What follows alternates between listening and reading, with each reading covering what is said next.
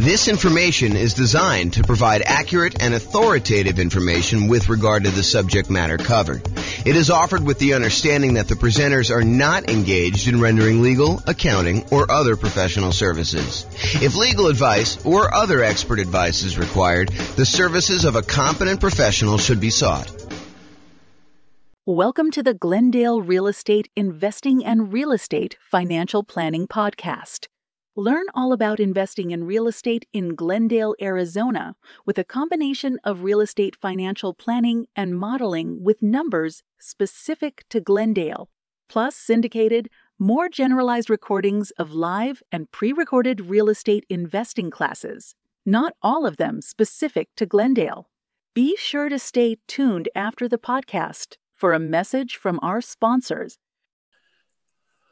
Well, good evening. Welcome. I am not Brian Williams. Although tonight I wish I was Brian Williams. I wish that I could hide behind Brian Williams and say, yeah, that's James's story there and not have to share anything personal. Tonight is 10 things I wish I knew before starting to invest in real estate. I am joined tonight by actually Brian Williams, who is busy eating, so I won't call him out. But thank you for joining us tonight, Brian. I'm not eating. Maybe you'd like to teach tonight instead of me sharing some somewhat personal things. Yeah, I'll share all your personal things instead. Yeah, that's what I'm afraid of. I don't know. This is a very That's why I didn't get an invite, huh? You're like, Brian's going to tell all the things about me that I don't want known. It is possible that was subconscious. It was not deliberate. It was not a conscious decision for me not to invite you. It's possible it was done before I started sending you invites again. I don't know. Some week when I'm teaching at some point, you're gonna forget to send me an invite, and I'm just not gonna show up. Well, I mean, for most classes, I probably could wing it or change it to ask me anything or something like that. But that depends on the class. Although, I mean, when you prep for a class, it is way better than me winging it without having to do any prep ahead of time. Because it's not like I prep for a class that you're going to teach. So, right. Oh my goodness. Okay. Yeah. Tonight's some people say that public speaking is the biggest fear in the world and all this other stuff. For the most part, I don't get really nervous when I have to go and teach a class or do anything like that. But tonight, for some reason, I really am worked up. My stomach's in knots. I told Tammy the other day, I was relax. Yeah, probably true. All right. Upcoming classes. Yes, exactly. Nick says James has a beard and not Brian. That's really bizarre. Oh, you have a slight beard? Yeah, that's 4 weeks for him. This is 2 days. That is true. It's probably even more than 4 weeks for me. And the spots that look like they're not coming in, that's just gray. You can tell. It's not that I'm light down here. It's that's probably the darkest part of my beard. It's just all gray. So last time when I had my slightly longer beard and you were like, what's wrong with your you look like you have fangs. So I got self-conscious and shaved my beard off. So it's gray. It's like chops, right? I don't know. It comes down on the sides here. I don't know. We could talk about this later. Okay. Just breathe. Here we go. Upcoming classes. Next week, much better class than tonight, I can assure you. I don't know what I'm teaching yet, but it's 8 money-saving, risk-reducing real estate investor insurance tips. And I'm sure it's going to be amazing. I'll come up with some really great tips to talk to your insurance agent about and things to remember to do and all that stuff. It's basically the insurance class that you guys probably didn't know you needed or wanted, but it's coming. So I'm surprised you only have 8. Well, I didn't think I'd be able to come up with 10. That's why it says 8. Oh boy. And probably come up with 10. For continuity's sake, Brian did survive. He was not boiled like a lobster, although he has refused to visit the hot tub since then because I did cook him that badly. I let Brian say for himself. Yeah, it was pretty bad. I had to get out of the hot tub because I was dizzy and going to pass out. Yeah. He got out. He was all steamy and everything. I told you, it was I wanted to squeeze the half lemon on him and rub the butter on him. And then he was all red and toasty like a lobster. That's weird. That's what someone else said too. Someone else said that sounded really weird. It doesn't have any weird connotation to me. It really is like a lobster sort of thing. Yeah. Oh my goodness. Okay. Then on March 24th, exactly what the little lobster club is. Oh, that's great. Oh boy. Okay. Then the week after that, March 24th. Wait for what? Wait. Before you make that offer. That's the name of the class. It sounds more like, wait, I'm constipated. That's what it more sounds like. Oh my gosh, I'm not constipated. That is definitely not a problem I have. I have all sorts of other problems. That is not one of them. Okay, and then on March 31st, busy March, an alternative to cash flow, saving money with rental properties. So this is sort of like, you think about, it's hard to cash flow in our marketplace. It's hard to cash flow in a lot of marketplaces, but in ours in particular, it's hard to cash flow. So, is it worth doing this real estate investing thing? What if you looked at it as almost like a savings tool? Brian says no. Yeah, if everyone stops doing it, then it'll be easier for us to buy properties. Oh, if they stop buying? Oh, yeah. It's been crazy. It's been real zoo. Yeah. Okay. And then April 7th, in preparation for Brian's birthday, although the next week's probably better preparation, I'm doing a special class. Never done a class like this before because I just created this, new thing. It's called Should I Sell My Rental? And I've created a new trademark term, which Brian loves when I create trademark terms. This one is return on true net equity. If you were going to walk away with equity from a sale after transaction costs, after depreciation recapture, after capital gains taxes, and you had a certain amount of money that you were going to leave with, what would you need to be getting on that return in order for you to consider selling your property? And what's the return you're getting from your real estate on that net amount after you calculate all your expenses? So it's a really interesting new concept. You're going to love it. It's going to be pretty amazing. And it kind of looks like it says redneck. If you kind of just redneck. I mean, it's the redneck, something. It does not look like that. Yeah. Oh my goodness. Thanks for that prep for my birthday. Yeah. Well, I mean, the next one is stress testing your real estate investing portfolio, part 1. And part 1, I'll give you a hint. Part 2 is not the next week. I know. I figured you were going to say part 2 is not the final one. Well, that is also true. Part 2 is not the final one. Oh my goodness. Yes. Class is going to be terrible tonight. You should all just leave. I agree. Because if you guys all leave, then I actually don't need to share. I don't need to be vulnerable. Everyone should call their friends and tell them to log on. Oh my goodness. If we can get to 100 people, everyone got 3 people to just log on tonight. That would be awesome. Oh my goodness.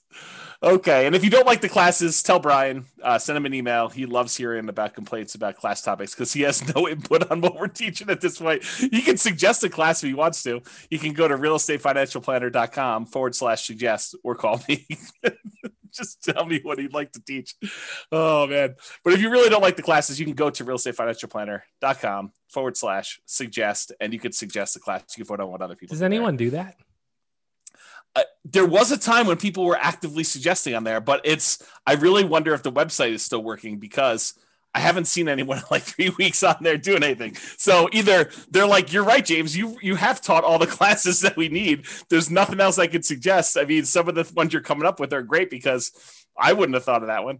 Or who knows? Maybe they're just not willing to give feedback. Well, I mean, I know when we planned NCRAG for like the past 3 years, we're like, what are we going to teach that's different? And it's like, right, you've taught a lot of stuff. Right, exactly. So it's hard to come up with like, what else do you want? Because ask a question, we have a class for that. Like we have all 2 hours just for that question. That's right. Oh yeah, you want to know about that? Let me tell you the 2-hour version. Go listen to this particular class. Yeah, you know the thing that might be good? It might be time to bring back story time and like interviews.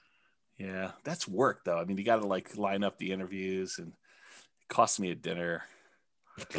And no one can go out to eat right now, so it doesn't really cost me a dinner, but it costs me a dinner anyway. I don't know, it's just crazy. Yeah. Yeah. I got high anxiety for tonight. Okay. Introductions via chat. Please make sure that you send to all panelists and attendees so that Brian and the rest of the audience can see your questions that you're asking. And then who are you and where are you from? If you can answer that in the chat window, that'd be awesome. And then what did you wish you knew before you started investing in real estate? And if we get enough replies from you, then I don't need to share mine. So please be sure to share your things there. And that'd be great. Then if you have questions throughout the webinar, please do use the chat window. We will try to do that. And I will start looking through the responses here. What was the link for the suggest link? realestatefinancialplanner.com/suggest. So there you go. Oh, you're going to put it in there? Did you have to put HTTPS or whatever it was? No, they can paste it. Okay. I mean, Dan asked. I know Dan will know how to use those letters. He does. I'm not worried. He can probably tell us something about this. Right. He's going to tell us if the site is up or not, and then he's going to start suggesting stuff. Oh, man. Okay, good. Well, hopefully he's got some good suggestions. That'd be great. Okay. There's a podcast. This recording will likely not make it to the podcast. Well, it depends on how personal I get, really. If I keep it relatively sanitized, then it may not make it up there. If I really go and start, I don't know, crying on the episode, if I cry, it will not go up. I will tell you that right now. So there you go. Yeah. That picture actually looks remarkably like what I look like right now. Yours does not. Yes, that is true. Oh, that was great. I have a Rogue shirt on. It's just not gold. And I have about that length of beard and about that length of hair. Yeah. I think I'm wearing a Rogue shirt. It's just hidden. So. Yes, I know. It's unfortunate. Yeah. Okay. So realestatefinancialplanner.com/podcast if you want to listen to the podcast episodes. And I'm glad to see that some people are dropping off from the recording. So thank you very much for doing that. Although you've dropped off so you can't hear it. It's also available on iTunes, Spotify, Stitcher, and TuneIn. All right. It's like you get closer. My nerves increase. Like I can feel my blood pressure increasing, and I don't know, it just feels very anxious. Well, just relax. So Hunter says, I wish I knew the importance of networking, connecting with people. That's a good one. I did not have that on there. I think I didn't have that on there because I definitely was networking, connecting with people. So that's actually one of the things I say at the end is there's probably a whole separate class on things that I did know that I happened to be right about. Because I could have happened to have been wrong about a lot of this stuff too. This is a good one. I wish I knew about all of this in high school. That is a good one. Yeah. I wish I knew you guys 15 years ago. I wish I knew James and Brian before I started investing. They might not be saying that after tonight. Yeah. We wish we knew more about alternative forms of funding much earlier. We always thought you need 20% down, kept us from investing. I wish I knew everything already. Yeah. I don't know everything already. Not even close. Oh, that's awesome. I wish I had seen Boston on tour live. Is that Mitch? Oh, yeah. Oh, that's great. I think so. I have a hard time seeing who it is. Oh, here we go. Oh, man. Okay. This is all public information, bro. You're good. Yeah, I'm sure. So, okay. So to give you some background as to where I'm coming from, I probably need to give you a little bit of history. And as Brian did point out, this is all public information. It's not like I've never told anyone before. In fact, I think every blueprint has a lot of this stuff in it already, if you've kind of read it. But so I opted to build 2 multi-million-dollar portfolios twice. One time because I failed. And I lost everything, and I had to go and rebuild it again. So this is sort of like, for me, going back through and doing this class was really hard for me, actually. It's like very emotional. I think from an ego standpoint, yeah, Brian's trying to give me a hug. And seriously, if I cry, this is definitely not getting published, and I'm close. So, yeah, it was really, really hard for me, like much harder than I thought. I definitely had some sleep-in days, just feeling a little bit down and, waking up at 11 instead of 10. And, just a rough couple of days, 3 or 4 days trying to do some of this stuff. So yeah, so this is where I'm coming from. I'm coming from, I thought, I really did at the very beginning of this thing, like when I started doing the real estate investing, I don't even remember how long ago it was now. I really thought I was smart. I thought that I had studied. I thought I knew everything. I thought that I had, gotten advice from smart people. I thought I had done a decent amount of reading. There was nowhere near the amount of information that there is today and publicly available information that there is today. But it wasn't like I didn't look up stuff at all. I mean, I definitely did a ton of reading. I probably read somewhere between 50 and 100 books a year at this point. And back then it was close to 50. I mean, I definitely was reading about a book a week. And so it wasn't like I was not trying to seek out knowledge and get the information I needed. So I really thought I was smart doing the first one. And looking back now, I was really naive. Like I thought, this is the danger I think we hear sometimes that people come into class where they come to an investor class and they attend deal analysis one time and they don't show up for deal analysis a second time or a different type of deal analysis because they're like, I already went to that class. And I'm like, my mind is like blown every time I hear that now because it's like I didn't realize all I didn't know. I don't know. That's basically it. I did not realize all I didn't know. Like what I thought when I look back now, I was really naive. I thought I had learned a ton. I know now that I have a lot to learn. And I still feel like I have a lot to learn. Like the more I learn, the more I realize, whoa, I don't know a lot about a lot of this stuff. And there's some stuff that I don't think I'll ever really know because some of it's like trying to predict the future and what's the biggest force or what's the biggest factor and what's going to happen here, what's going to happen here. And I think we've proven over and over again that sometimes making these predictions is definitely way wrong. So I don't know. Some of the things I'll discuss tonight, like what I thought I knew. I thought I knew back then. I don't even know what I'm trying to say there. Some of the things I'll discuss, I thought I knew back then, but I really don't know them. And maybe I don't even know them now. So I failed and I lost everything. Just for those that are not clear on that. I've since rebuilt. So in case you're wondering, this is intended to be some of the lessons I learned that I think might be helpful. Although it's possible they're still wrong, or you could do the right. This is a great example from when Brian teaches his class on grit and tenacity and EV especially. But Brian talks about this a lot where you can make the right decision. You can do the right thing from an odds standpoint and still be wrong and still mess up and still fail and still have to like come back because even though you do the right thing, it doesn't always work out for you. And I think that was something I didn't realize at the time to the extent that I realize it now. And I think that'll come out tonight too. I will also tell you, I think I'm doing it smart this time. It's like I thought I was smart last time. I really do think I'm trying and being smart this time, but only time will really tell if I am smart this time because I don't know right now. You want to comment on any of that? I'm sure that people are interested in like when this was, if you care to talk about that at all. I also think that the EV point is one that people really like don't understand. And it's like, if I make one bet and I lose and it's a big bet, they quit.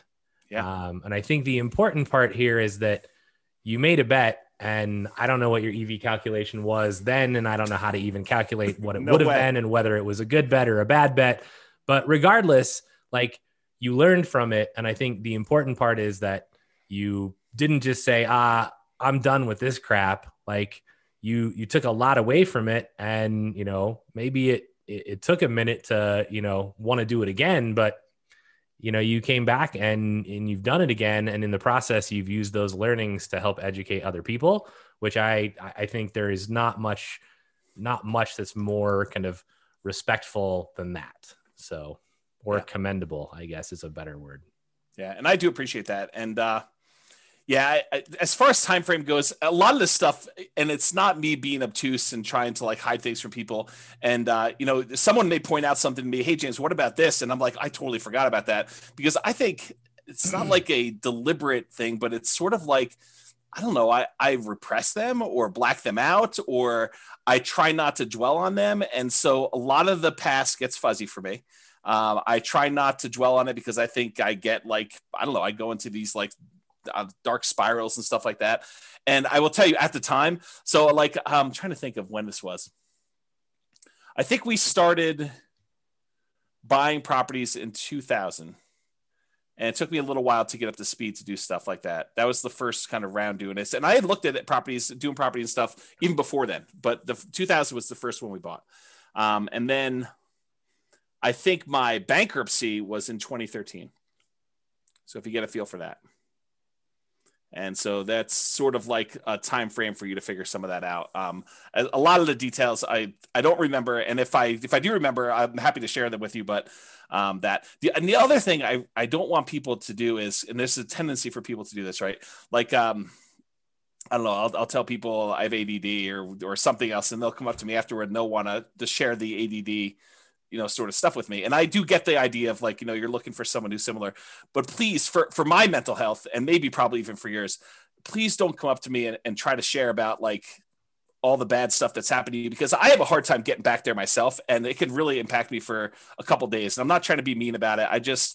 I would prefer it if you were sensitive to, don't try to bring me back there, even if you're trying to share that you've come out of it too, and that we have that in common, because it hurts me. It hurts my feelings and it upsets me. And so I don't want to, I'm not trying to do it to be mean to you. It's just hard for me to do it. So yeah, this is why this is never getting published, by the way.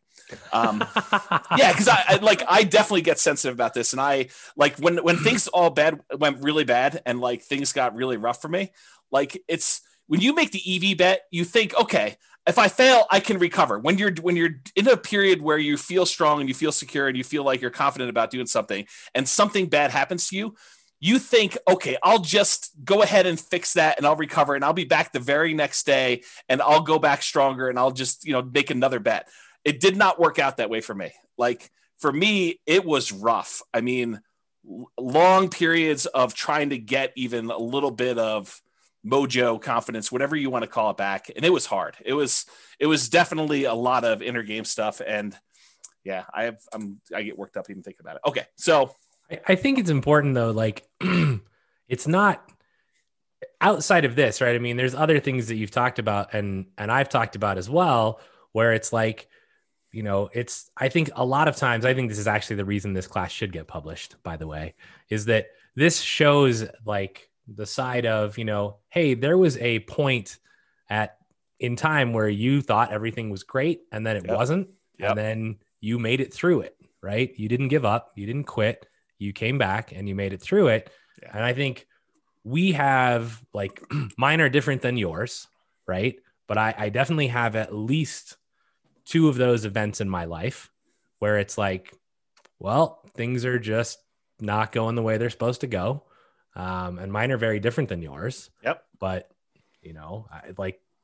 all of us have those. And I think it's important to actually, it's hard, but I think it's important to actually discuss them and know that, if nothing else happened, your comfort zone expanded. In much the same way that, who was it? Was it Ford basically said, if you lost everything today, what would you do? Right. And it's like, well, I wouldn't be poor. Like I would just do it all again and do it better. Right. Yeah. And I think that's important. And so to comment on the Ford thing, because I definitely remember that quote. And I remember being, a very arrogant, very cocky, 20-something-year-old, whatever it is, thinking very similar things like, okay, well, if I do it, I might as well fail big and then I'll come back and I'll just recover and I'll do it again. That did not happen for me. Like the thinking before these mistakes happened and the thinking like immediately while they were happening even and immediately after some things happened, like it was rough. And it was like I don't know, like, should I change stuff? Like, I really questioned a lot of like basic stuff, like, I don't know, like core personality stuff, core like traits I had about things like maybe this is not the way things should go. I don't know. It's just like, there's probably a whole separate class, although I'll never teach it on this like psychology and the sharing stuff. Cause Brian, like of all the friends you've had and all the people I am probably least likely to share like personal, emotional type stuff. Like I'm really good listener. I know that I fill that role for other people and being a really good friend in that way. But as far as like dumping stuff for myself, nope, not great for me. So yeah. I don't know. I think the impact of you sharing or expanded to anyone, right? But I think the impact of you sharing what's happened probably has a much broader impact than you actually will ever know. And so, you failing in this way probably helps lots of other people hopefully not fail. Yeah. Yeah, I hope that's true. I really do.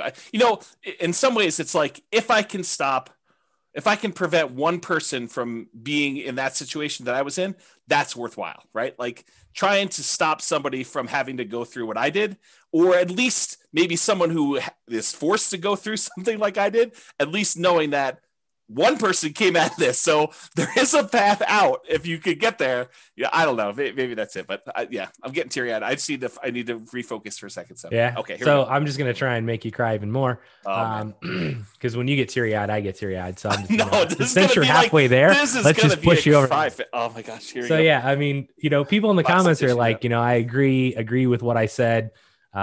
Makes sense, James. You're doing great. Those convos are those that really hit home with newbies. You guys are awesome. Sharing your vulnerabilities to help others is commendable and very helpful. Thank you. And then somebody says, I didn't know this of your past, but seeing where you are now, it only makes me admire you even more. Right. And then you are awesome, James. See, I appreciate that. Thank you. So there you go. All right. Breathing. What? Yeah. Do you need a break? I'm working on it. Hopefully, you want me to teach this slide? Well, this is literally all 10 of them, so it's right here. This is the last slide of the day. No, there's a whole bunch of other slides, but I'm going to give you the list up front. This is there's definitely some overlap on this list. Like certain ideas, they kind of resonated, and I was like, well, that's really sort of similar to this, and so you'll see them. But we'll have some good discussions, I think, tonight. The first thing I wish I knew before starting investing in real estate is it is not a get rich quick, and I thought I knew that, but I also thought that I could speed this up. I thought, this would be something I could brute force, smart through hustle, through grit, just kind of get it done and make this happen very quickly. And I will tell you that is not the case. And I'll share some stuff with there. The second one is actually a quote, and I kind of refer to this as not buying crap because it's at a discount. But this is the quote from Charlie Munger. Great business at a fair price is superior to a fair business at a great price. And I'll talk a lot about that today as I kind of talk about some different things. But the basic idea is just because you can get a property at a discount does not mean that's the property you should buy. There's really compelling reasons to buy quality. And I will talk about some of those tonight. And that was one of the big lessons I had from kind of version 1 versus version 2. Yeah. What's interesting, I know this quote, right? I've heard it from you a lot. I've seen it from his book that I've not read. But, I remember when I was starting out and we were driving around, and this just occurred to me. Like I've never thought about this way before, where I was like, I want to buy stuff that's just ready to go. Like I'm not wanting to do any work. And you were like, that's just not normal. Like it's not what anyone else is doing. And I was like, I don't really care because I don't know how to swing a hammer. Yeah. Right. Like I can maybe clean the house and have it recarpeted or repainted, but that's the max. Yeah. Right. And I think about this quote now and I'm like, in some form, I'm buying a great house at what was a fair price. Yes. Instead of buying even a good house at a great price. Right. And it turned out remarkably well. And I actually think that in a sense, many of, all of the people that are buying the, new construction builds are essentially doing this. Yes. Which I think only bodes well for them in the long run. Yeah. And so I'll make a comment on this because I don't think I have a slide in this, although I probably should have included it. And if I ever do this class again, which I probably will never do. We should add the 44 of you that are here. Congrats. Yeah. You're the only 44 that are ever going to see this. Exactly. So here's the interesting thing. So Warren Buffett, who is Charlie Munger's business partner, they both do Berkshire Hathaway. So Warren Buffett originally learned from a guy named Benjamin Graham. Benjamin Graham was a college professor, a real estate investor, kind of ran a mutual fund or a hedge fund, whatever you want to call it. And this is, Warren Buffett went to college at, I think, Columbia and learned from Benjamin Graham how to be an investor. And Benjamin Graham wrote a great book. It's called The Security Analysis. And he talks about his strategy. He also wrote a book called The Intelligent Investor. And so Benjamin Graham's strategy was to buy deeply discounted properties that a lot of times they were on their last leg. He used to refer to it as cigar butt type deals, where you buy a property, you pick up a cigar butt and it's got a couple good puffs left in it that is going to bring you some revenue. And so that was sort of the strategy that Warren Buffett was using that Ben Graham taught him. And that was Warren Buffett's primary strategy of buying deeply discounted property, something that was distressful that they could have, a couple last puffs of life where they could make some money for him. And then he could eventually sell them off and do that. And so he'd look for discounted properties, buy them when their value kind of returned to normal, or he could get a little bit of money out of them. Then he would eventually sell them. Along comes this guy, Charlie Munger. Charlie Munger also grew up in Omaha. They were 8 years apart or something like that. And Charlie went to California, became an attorney, and started doing some investing there. And somehow they came back and re-met back in Omaha. And Charlie had a different strategy. And Charlie was, and Warren Buffett apparently admits this, but Charlie helped Warren learn about buying quality and, looking at buying quality companies that are at a discount that have some type of economic advantage or exceptional growth potential in them, and buying them and then holding them forever, instead of this idea of buying this deeply discounted stock and then holding on to it until you had to sell it in the future. And so Charlie Munger was largely responsible for Warren changing his plan. And I will give you credit, Brian, because you definitely helped solidify this thinking in my mind, because one of the things I was struggling with coming out of a lot of the challenges I had is, what were the things that went wrong with the beginning? And sometimes it takes someone else doing a strategy and seeing, how that works, because a lot of times we can't visualize how things work and really what the problems are going to be until someone else does it. And you're like, oh, and especially when you have unprecedented insight into how things work, because I think being as close as I was to you, I got to see a lot of how this was working out for you. And I was like, yeah, this definitely reinforces some of these concepts that Charlie Munger was kind of teaching Warren Buffett. And so that's sort of how I look at it. Not that I am Warren Buffett and you're Charlie Munger. In fact, it's probably the opposite, but the parallel in my mind, at least, is there of you coming in and helping me realize that this quote, this idea was more true than I wanted to originally believe, and seeing it in a different way. So thank you for doing that. I appreciate it. Yeah. And this isn't this was not a toot my own horn thing. And I will say, I didn't know any better, right? My journey started with, I saw the crap my dad was buying and renting. And I'm like, well, I ain't dealing with that crap, right? Don't do any work for 20 years. You go in and the carpet's torn up and the sink's falling off the bathroom. There's barely a shower. I'm like, that's just stressful. Right. So I'm like, I'm not doing it that way. And the only other thing I knew was the place that I lived in. And I was like, I bought the exact thing. Right. And then I was like, well, I know how my landlord is currently doing this, and they seem to be making a lot of money. So buy one of those. And then it was like, well, why not just go buy these? Right. And I mean, a lot of it was, there's definitely timing and luck and market and a whole bunch of other things. Right. But for me, I think this is where, if you guys hear us teach something, I mean, we're probably right, but we could be wrong, right? I mean, and this is what it is. If you think that your plan is good and you vetted it and you're not just guessing, then go try it, right? Don't be afraid to step out of the norm. Cause I remember every house we'd pull up to, and James would be like, we'd walk through a house and I'd be like, yeah, this is just not really ready to go. And he'd be like, this is what most people are buying. And I'm like, yeah, well, it's not what I'm buying. So pass. Right? That's true. And we'd go find something that looks pretty. And he'd be like, well, this is more expensive. And I'm like, I don't really care. I just don't. Right. The numbers still look like they meet my criteria. So let's try it out. And, a lot of that is, it's hard work. It's grit. It's luck. And luck is really, the hard work that you put in that creates opportunity for you. Right. I don't believe in blind luck, but I think, have confidence in yourself. Right. And then go perform, but be willing to learn from what doesn't go well. Yeah, I think those are all really good points. I will point out my father was doing a strategy, and similar to you, I was like, well, there's some problems with his strategy.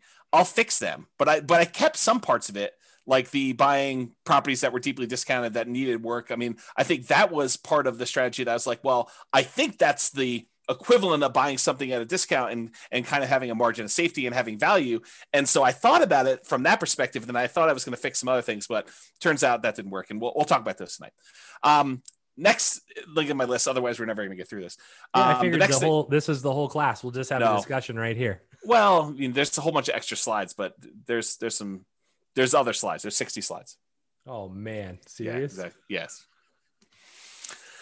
Number 3 on my list was reserves. And I really thought I knew about reserves. I thought I was doing reserves right at the time. I am doing more than I was before. And I think that was a major factor and stuff. So we'll talk about that. As am I. As of what? You're what? I do more reserves than previously, especially after COVID and the stuff that we've talked about. I think that's prudent. Yeah, I agree with you. So there's probably a whole class on reserves, honestly. I think we taught it already. Maybe. There's some stuff I have yet to build about reserves that I still want to create, but I didn't understand the return quadrants nearly as good as I do now, and some of the nuance and subtlety in those things. And so that's a big one that I think is a factor. I didn't know about Nomad, and I was telling Tammy about this in the hot tub last night, and she told me, she's like, yeah, if we had known about Nomad, we totally would have nomaded, and I think it would have made a big difference in a lot of the stuff. And so if I could go back and do it again, that is definitely one thing I would change. I don't know if Brian would have done it differently, but I totally would have nomaded from the beginning. I mean, in a sense, I kind of nomaded once. Accidentally. I did move and rent the previous house out. It Yes. just happened to be a price point of a house in Vegas that was not adequate for being a normal rental. You can't buy multi-million-dollar properties and expect them. It wasn't that. Right. All right. So Nomad was one of them. Another one was Focus. I think for a long period of time, I was seeking. I was open and willing to trade up a strategy that was working for a possibly better strategy. And I was constantly spending time and resources trying to figure out a better strategy. And just, I think not knowing that there wasn't a better strategy, or devoting the energy to focus in on what I should have been focused on and getting better at that, rather looking for side things or other things like that. And so we'll talk a little bit about that. And related, the grass isn't always greener. And I'll talk about, looking at other markets and saying, well, they're cash flowing, we're not cash flowing here. Maybe I should be investing there, and kind of like the downfall, some of that. The past is not equal to the future. And so definitely some things about, well, historically, this is how it's worked. So it's got to work that way in the future. And now I have a much better appreciation for that is definitely not how things always work. It's not like you can look back and say, oh, we've been going up 8% a year in Fort Collins for the last 8 years. I'm going to pencil that into my calculator and use 8% per year. That's false. And we'll talk a little bit about that. A much deeper, more nuanced understanding of income from properties, rents, other income sources on properties, and specifically expenses. And, this is sort of like the class that Brian teaches on capital expenses. Understanding like those numbers at a much better level, I think, was something I didn't quite have at the time. And that is a major lesson that I think I wish I had known back then. Kind of like the appreciation for what expenses do I have control over? Which ones do I not have control over? Which ones are going to be very large as a percentage because they don't change much, whether you're buying a $50,000 house or $250,000 house, and how those things impact stuff. I think that those things I didn't know. And then sort of the last one is I was incredibly competitive, incredibly driven to like do a bunch of stuff when I was younger. And I think looking back now, I should have been a little bit more balanced, a little bit more patient, because I do think it's timing. It's like how long you've been in the market is a major factor to your success. And so I didn't have to push as hard. In fact, if I was going to push as hard, I probably should have pushed in other areas, but I probably would also recharge a little bit more and do some other things a little bit differently. So we'll talk about that. Okay. Number one, it is not get rich quick. It is get rich slow, in my opinion. Unless you're converting a very large amount of money invested elsewhere into rentals, real estate investing is a get rich slow endeavor. And if you're taking the money and you're converting it from stuff that you already had into rentals, you're rich already. And so it's still get rich slow, even if you have a bunch of money and you're just getting started out. If you have a chunk of money already and you're kind of investing in it, you might have a baseline of income coming in from the money that you're investing. However, that's not the norm. And it definitely was not what I was coming from. So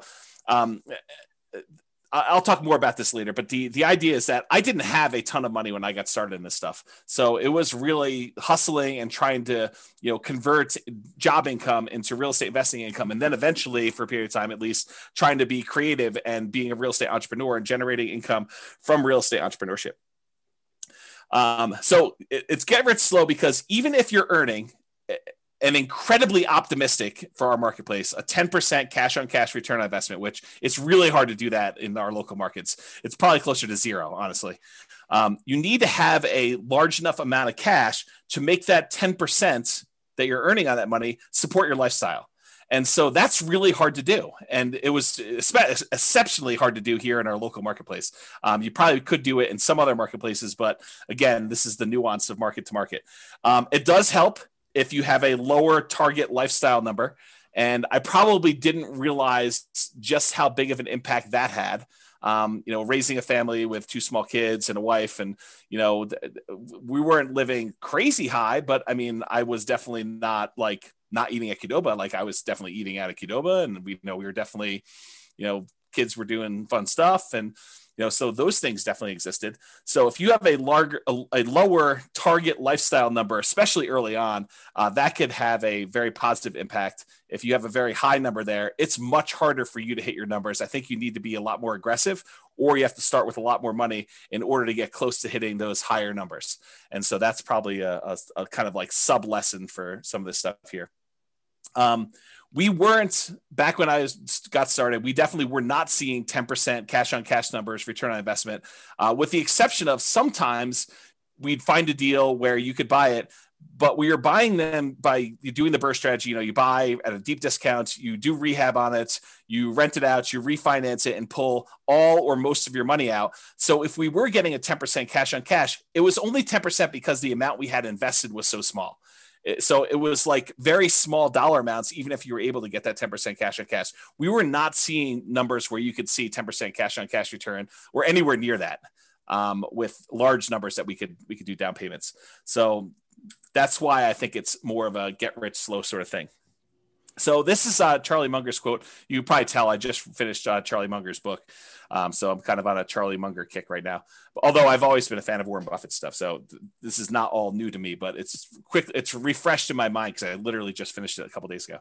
So here's a quote from Charlie Munger. "The first $100,000 is a bitch, but you got to do it. I don't care what you have to do. If it means walking everywhere and not eating anything that wasn't purchased with a coupon, find a way to get your hands on $100,000. After that, you can ease off the gas a little bit." And what he's really talking about is the effort that's required for you to get that first 100K. You need to rely on your own actions, your own effort to do it.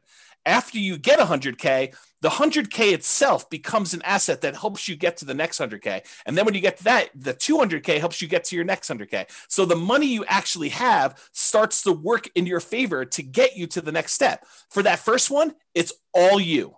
And you got to really put your head down. You got to work hard. You got to make it happen. And it's really challenging to do. And he acknowledges that. He did this at a shareholder meeting for Berkshire Hathaway, is my understanding.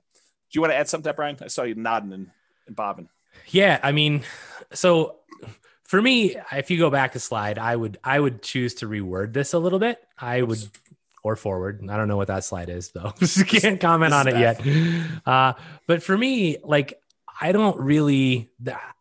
In my own personal life, I make a distinction quite heavily between rich and wealth, right? Yes. So for me, this would be get wealthy slowly, right? To me, the rich is not the goal. Being able and rich to me is I can demonstrate that I'm driving a Lamborghini or whatever and kind of more showing off the money. To me, it's, are you wealthy enough? And wealthy is, do you have whatever it is that you are doing? Do you have enough time with your family? Do you have whatever your why is? Have you accomplished it? Right. And I don't care if you have $1 million.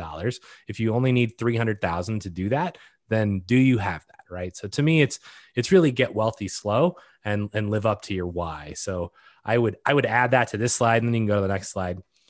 And this one, I mean, I couldn't agree more, right? I talked to my kids about this even, and it's like,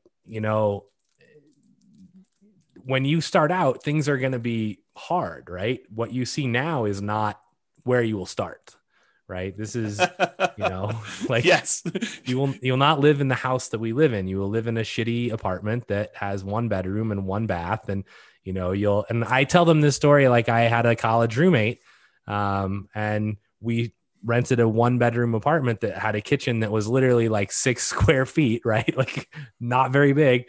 And we slept in the same bedroom in different beds. And I tell my kids this because I want them to understand, like, you don't start here. And the funny part of the story is my feet would hurt every morning when I woke up, and I couldn't figure out what was going on. And one night I woke up and my feet were basically at the head. I'm not sure why he didn't put his feet next to my feet, but like, our beds were in an L shape. And I woke up and he's got his fist cocked like at 2 a.m. And I'm like, bro, what are you doing? And he's like, you're snoring. And he was punching my feet at night. That's awesome.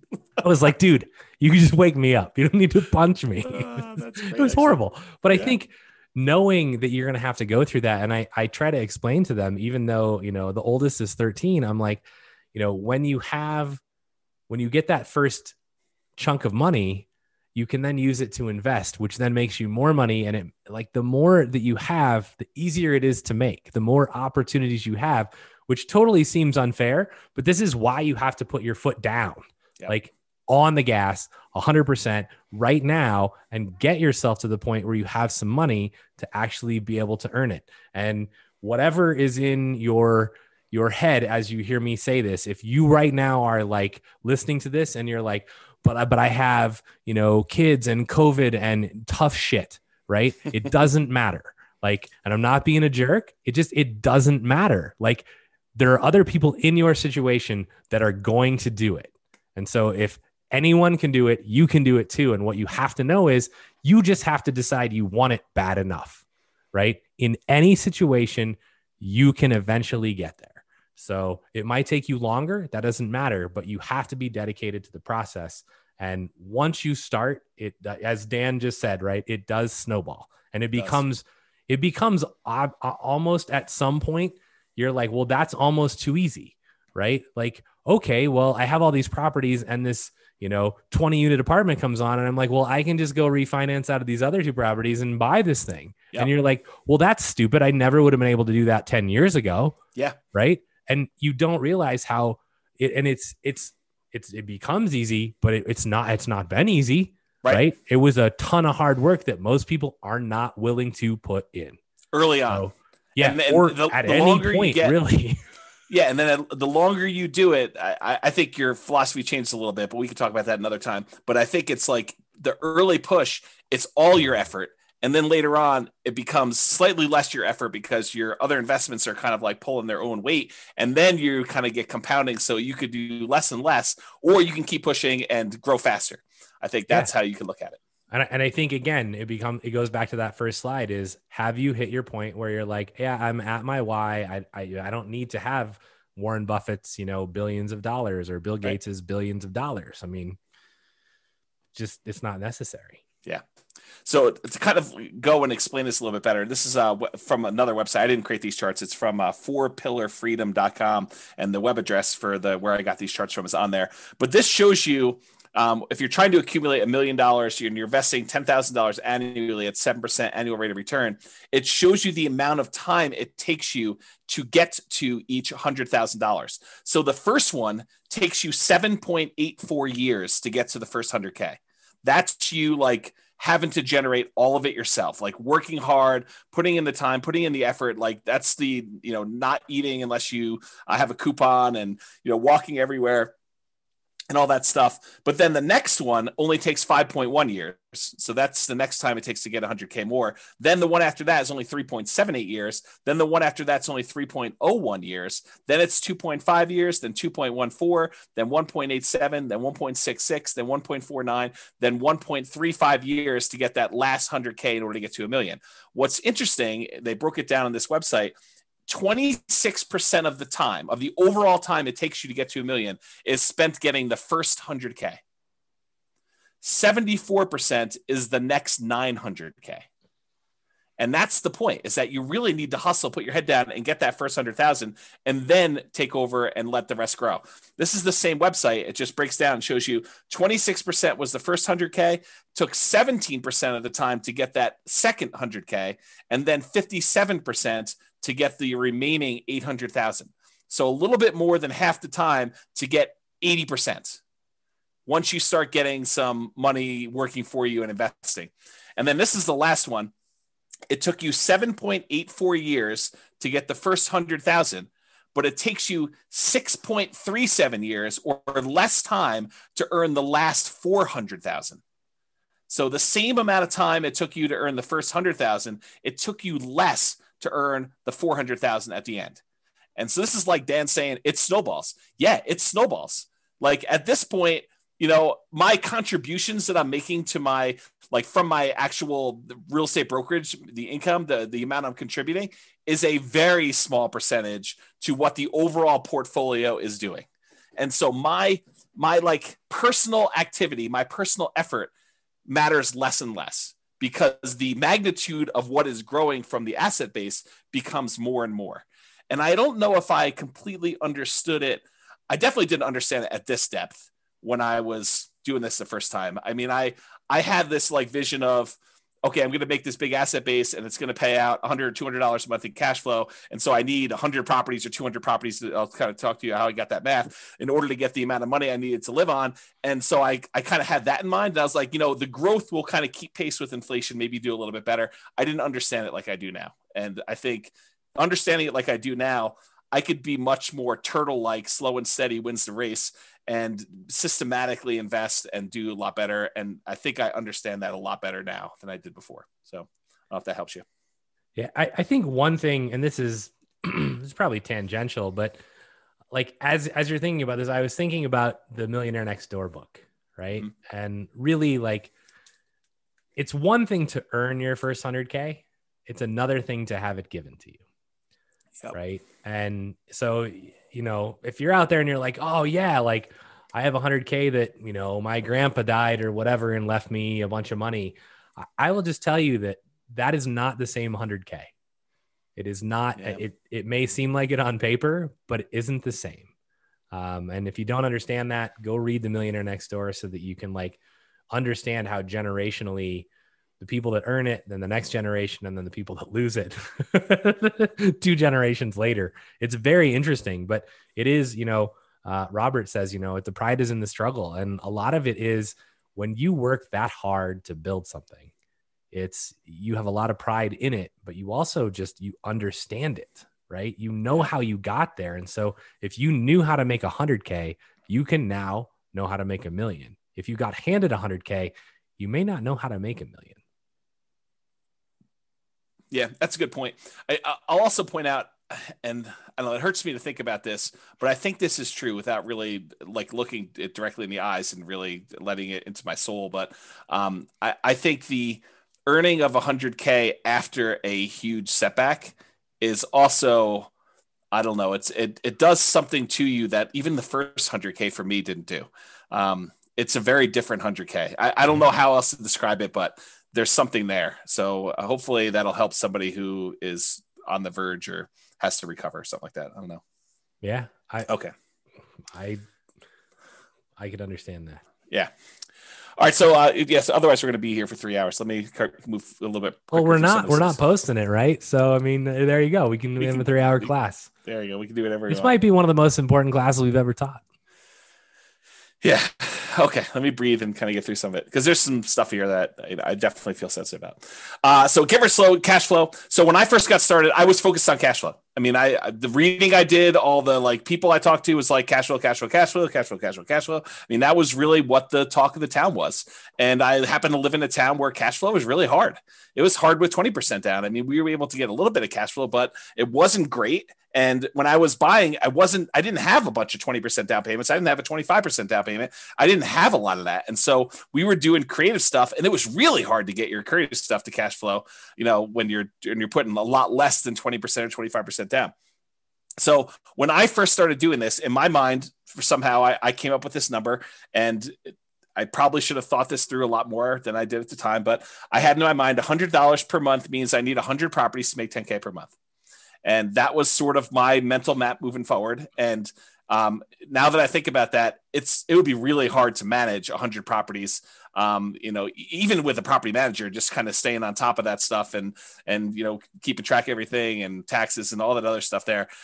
So it was problematic. It was a problematic plan to begin with. At the time, I thought it was smart. I thought it was like, hey, let's get there and do this. And honestly, it was even worse than what I'm about to say, because I had a partner and we each wanted 10K a month from the business. So we really needed to have 200 properties doing $100 a month, or 100 properties doing $200 a month, which was really tough to do.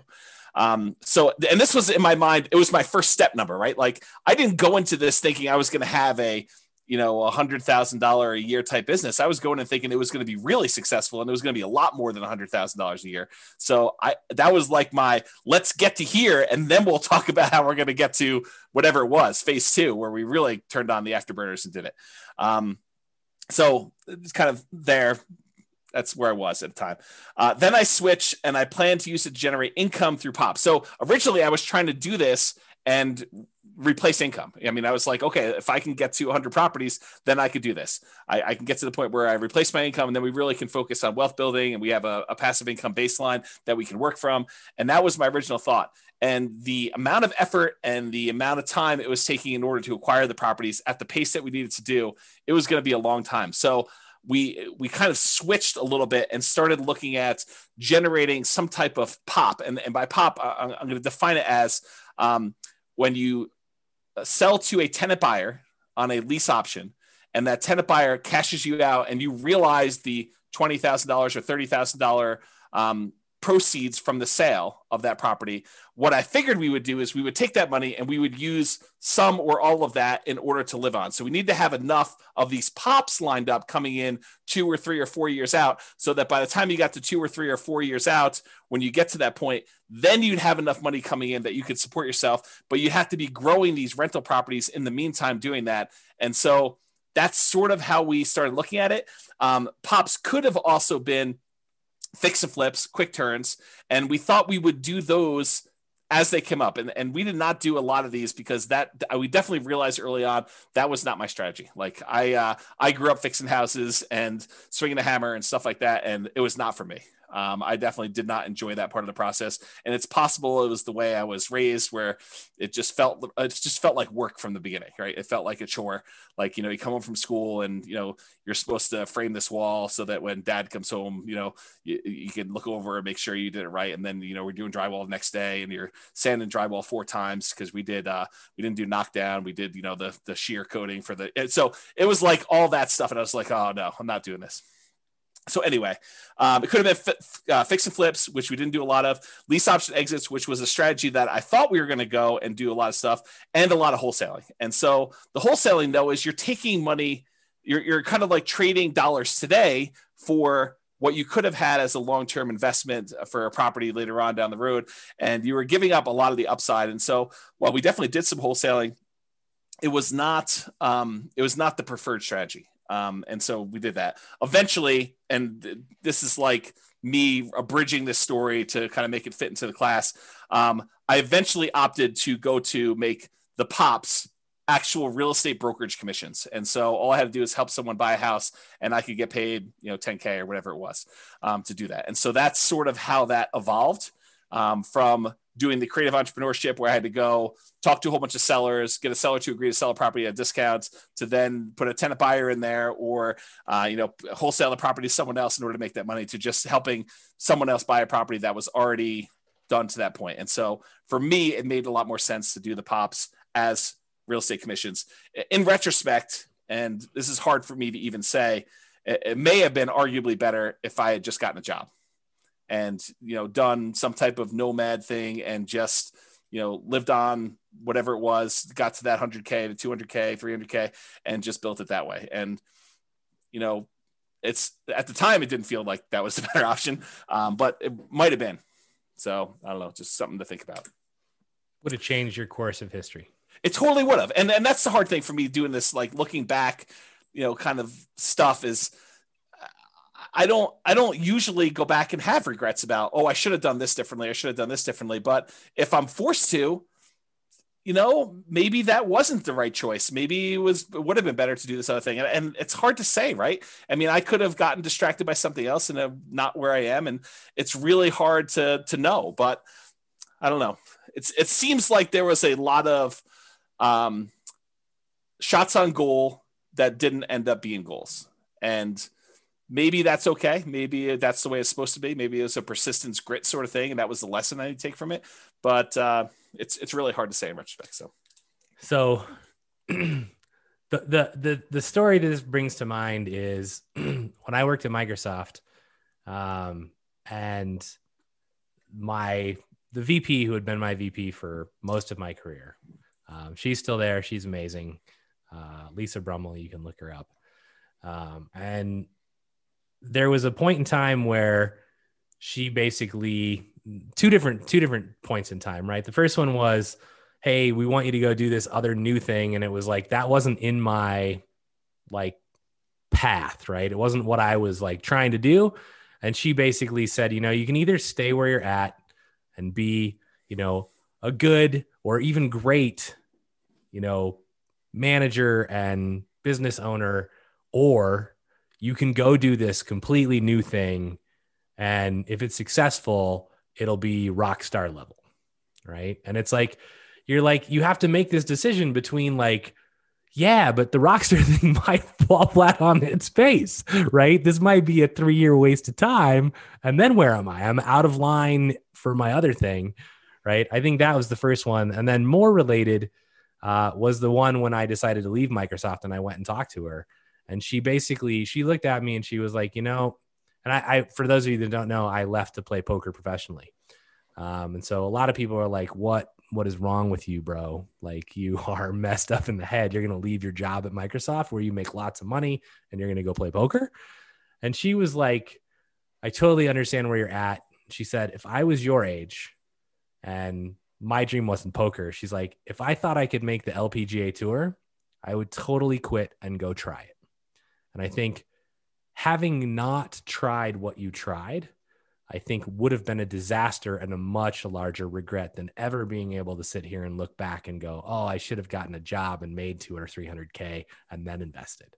That would have been a huge, huge regret for you, I think. Yeah, it's maybe true. Yeah, I think the challenge with a lot of these looking back things for me is I get overly emotional thinking about it. Yeah. And so I try not to think about it. Yeah. But we're going to have to think about it every week now. So right. I'm going to cover a couple questions here. Yeah. A whole bunch of people. I guess it's just one. I left it from before, so I'll cover it so we can move on. Two of them. I've yet to begin investing. I'm stuck at home with the kids because of COVID and not able to work, looking to learn as much as possible until I get the income to begin investing, looking to begin sometime this year, fingers crossed. So again, everything you've heard tonight, pedal down, don't let any of that stand in your way. And every time that anyone, not just you, feels like, oh, hey, this is why I can't do something. I just want you to remember me looking you in the eye and going, bullshit. That's a limiting belief. And then I want you to examine to see if it's actually something that's preventing you from doing it, because it probably isn't. And we all have them. Right. And James and Royce and we try and call each other. It's that just seems like a limiting belief, Brian. That's just crap. You can do it if you want to, you're choosing not to. And so I don't know your situation and I'm not pointing anything at you particularly, but definitely examine where your kind of beliefs lie, because there are people who are in really dire situations who still manage to do amazing things. And so it really becomes, how bad do you want it? And when can you, step forward and move towards that? So I hope you're able to start this year. And I grant you, COVID has messed lots and lots and lots of stuff up. Yeah. I literally hear that every day right now because we're hiring for a position and it's got laid off because of COVID. I got laid off because of COVID and I had a great job and then COVID. And it's oh yeah, it's crazy.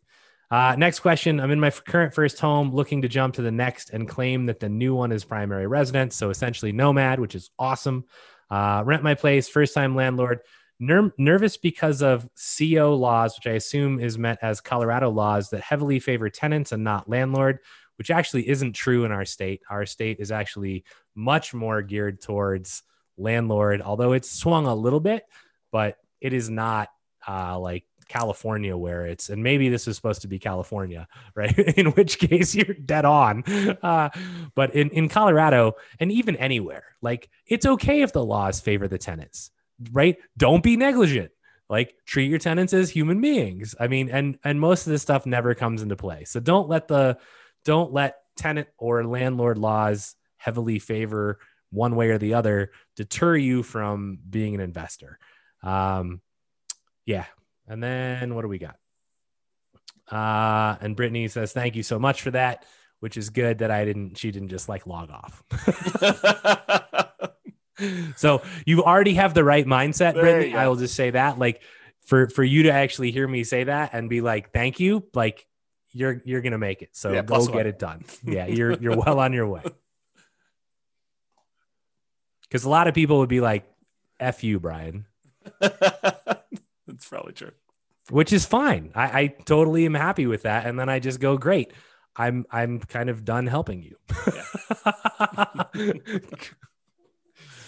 All right, let me push on because we're at slide 18 of 63. So fair price.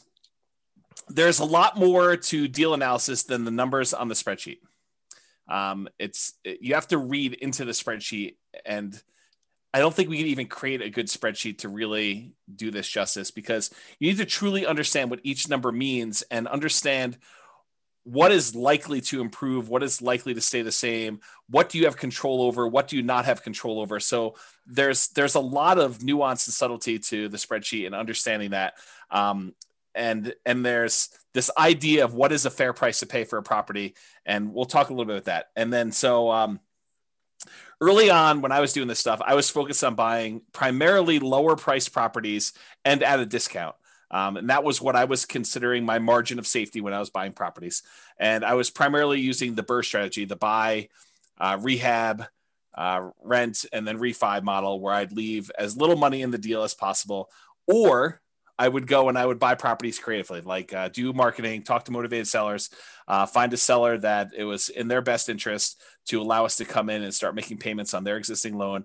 And I would acquire the property. I'd make payments on their loan. Sometimes I'd have to give them a little bit of money in order to buy, their share of the equity. And then we would take that over. We'd usually put a tenant buyer in the property, allow the tenant buyer to rent the property until they were able to buy the property from us. And then we'd make a pop or whatever it was.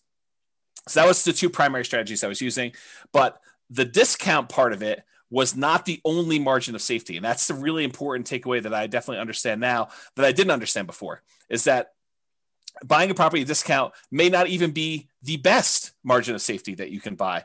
Sometimes buying a property at a fair price that has really good long-term economics is a much safer investment than buying a property and getting a mere $20,000, $30,000, $50,000 discount on it, especially depending on the price, like that dollar amount. And so there's a really good chapter in the Tao of Charlie Munger by David Clark.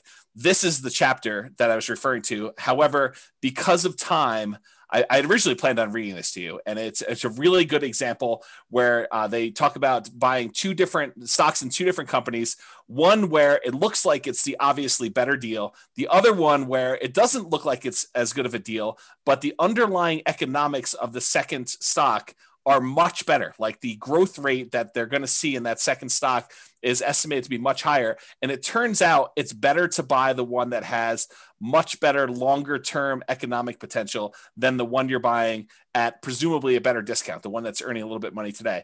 And so the temptation for you in real estate, the equivalent is sometimes you're tempted to go buy a property that has $100 a month cash flow now, when it would have been better for you to buy the one that has break even or slightly negative cash flow if that other property has better long-term economics. It's in a better part of town. It's a better quality property. It's a better, the maintenance on the property is going to be lower. We're likely to see higher rent increases on that type of property than one in a D-class neighborhood. It's all these kind of like subtle nuances that make the difference in property selection. It's not always about, oh, this one makes positive $100 a month. This one makes negative $100 a month. I should always buy the $100 one positive. That's not true. And I think I didn't realize that to the same extent that I realized it today, that quality comes in different forms. A fair price is not just discount from the current appraised value, is that you really want to look at this. And on that note, and I don't have time to teach an entire class on this, and there's definitely going to be an entire class coming on this, but I just made a whole new series of charts for you that now shows the rate of change of any variable in the real estate financial planner. So for example, this is a chart showing you total true cash flow on a portfolio of 4 properties, 3 of them rentals, 1 of them you're living as a nomad. And it shows you the total true cash flow. Each line is a year now. I made this a year chart. And this is where you actually pay off property 1. And then this is the first one paid off. The second one paid off. This is the third one paid off. And this is where it increases. But the part of this chart that I want to show you, it's not just raw cash flow. Part of now what I think you need to look at, and part of what I didn't understand before, is which one are you likely to see your rents increasing faster? And so now I can show you with this dotted yellow line how quickly the rent is increasing. And so the rate of change, the percentage that the rent is increasing, is on the right-hand side. This yellow dotted, this orange dotted line now shows you how quickly rent is changing over time. And then you could see the normal economics for a lot of properties is the rent tends to slow down over time because you've already got to the certain point where it's a certain dollar amount, and for it to grow more, it's growing at a slower rate. But that's not always true. And so there's a lot to go through with this chart, but I just want to point out that we're not just looking at raw rent. We're also looking at how quickly rents will grow, how quickly property values will grow, what the quality of a property is, and the things that are related to quality, like lower maintenance and lower vacancy and lower turnover and all those other things. They all have an impact on things, and they're more important than you might imagine at first. And so that's sort of the lesson that I kind of want to take away from that. And all of those little nuggets, yeah, when you don't come back to the same class that we teach the second time and the third time, those are the nuggets that you miss. And those nuggets become really important. I think they do. Because, there's like the first glance of how the blocks sort of fit together. And then you start realizing, it's more than just the blocks fitting together. It's like, what order you place them in, and, the orientation of them, and how big of a gap do you put between the blocks. And this is literally why I went to the effort to teach people how to build the spreadsheet so they could see the interaction between the numbers, right? Which is a huge, it's not going to happen, but that's the goal, right? It's like, how do you get people to understand this is how all the numbers interact? And the only way you do it is you go through and you figure it all out on your own. Yeah.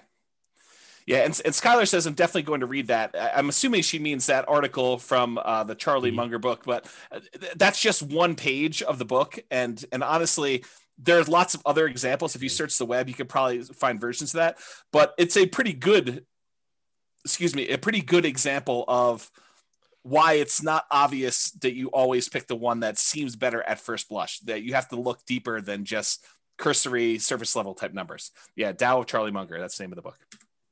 Okay. Reserves. And we probably need a 2-hour class on reserves, but I'll give you like my, 1 slide version of reserves tonight. So at the very beginning, I was really stretching to even buy a property. Like this was me relatively early on trying to, get started, make stuff happen, kind of like push a little bit out of my comfort zone to do things. So I was stretching, and I probably had some reserves, but nowhere near the reserves that I found out later that I was supposed to have, and not even close to where I am today with the amount of reserves that I keep. So like, if you look at my progression of like how much I think you need in reserves, I started off with basically 0. I thought totally incorrectly, but I thought at first that having access to a large amount of credit was good enough for reserves. Oh, that was wrong. That was way wrong. But that's where I started. I met with a CPA early on with a few properties, and they told me 6 months of reserves for each property. That like hurt me. It like after that meeting, I felt like that's too slow. There's no way I'm going to be able to have 6 months of reserves and hit the numbers I need to hit in order to get to my 100 properties with $100 a month. That doesn't make any sense to me. Like, there's no way I'm going to be able to come up with that money. I don't have enough money for 25% down. So like, I'm not going to be able to do that. So I got to buy these properties creatively in order to do the creatively and to be able to support myself and have this money coming in from, either doing BRRRR or creative financing or whatever. I mean, I need more. I need speed. I need velocity in order to kind of hit my goals. So this 6 months, I fought that advice hard. Like mentally, it was hard for me to do. Emotionally, I mean, deep down, I knew it was right. Like I was like, that's why I fought it so hard. I was like, how can they say that? But like you have to get there. It's just, you're fighting it. You're like, this is going to hurt me. This is going to slow me down. I'm not going to be able to hit my goals. And that really, I struggled with that for a long time. I was like 6 months. I mean, there's no way we can buy at the pace we need to buy. If every time I need to buy a property, I need another 12K beyond what I need to get into the property and all the reserves I need on the other properties. There's no freaking way.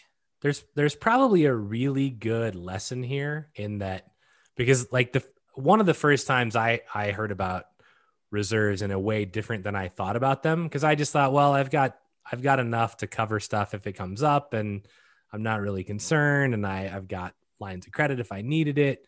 But I think if you ever find yourself like really fighting something, you might want to just stop and go, maybe they're right. Because when I heard reserves, I actually heard it from people in the mastermind group, and it was like, they were like 2 years, like really experienced investors who'd been in the game for 30 and 40 years were like, you want to weather anything, you need 2 years of reserves for every property. And I was like, there is no freaking way, right? Like that is absurd discussion. Like, how is that even possible?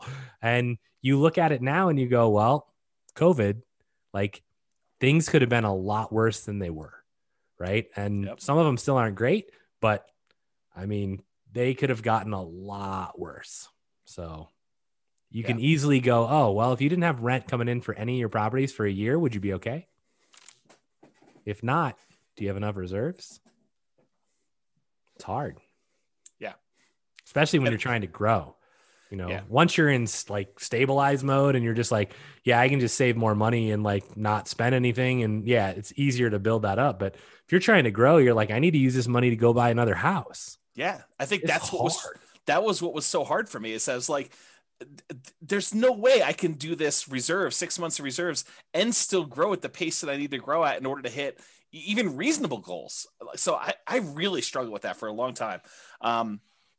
Then eventually I did build up 6 figures in reserves, which I thought was a compromise at the time to what I thought, was good.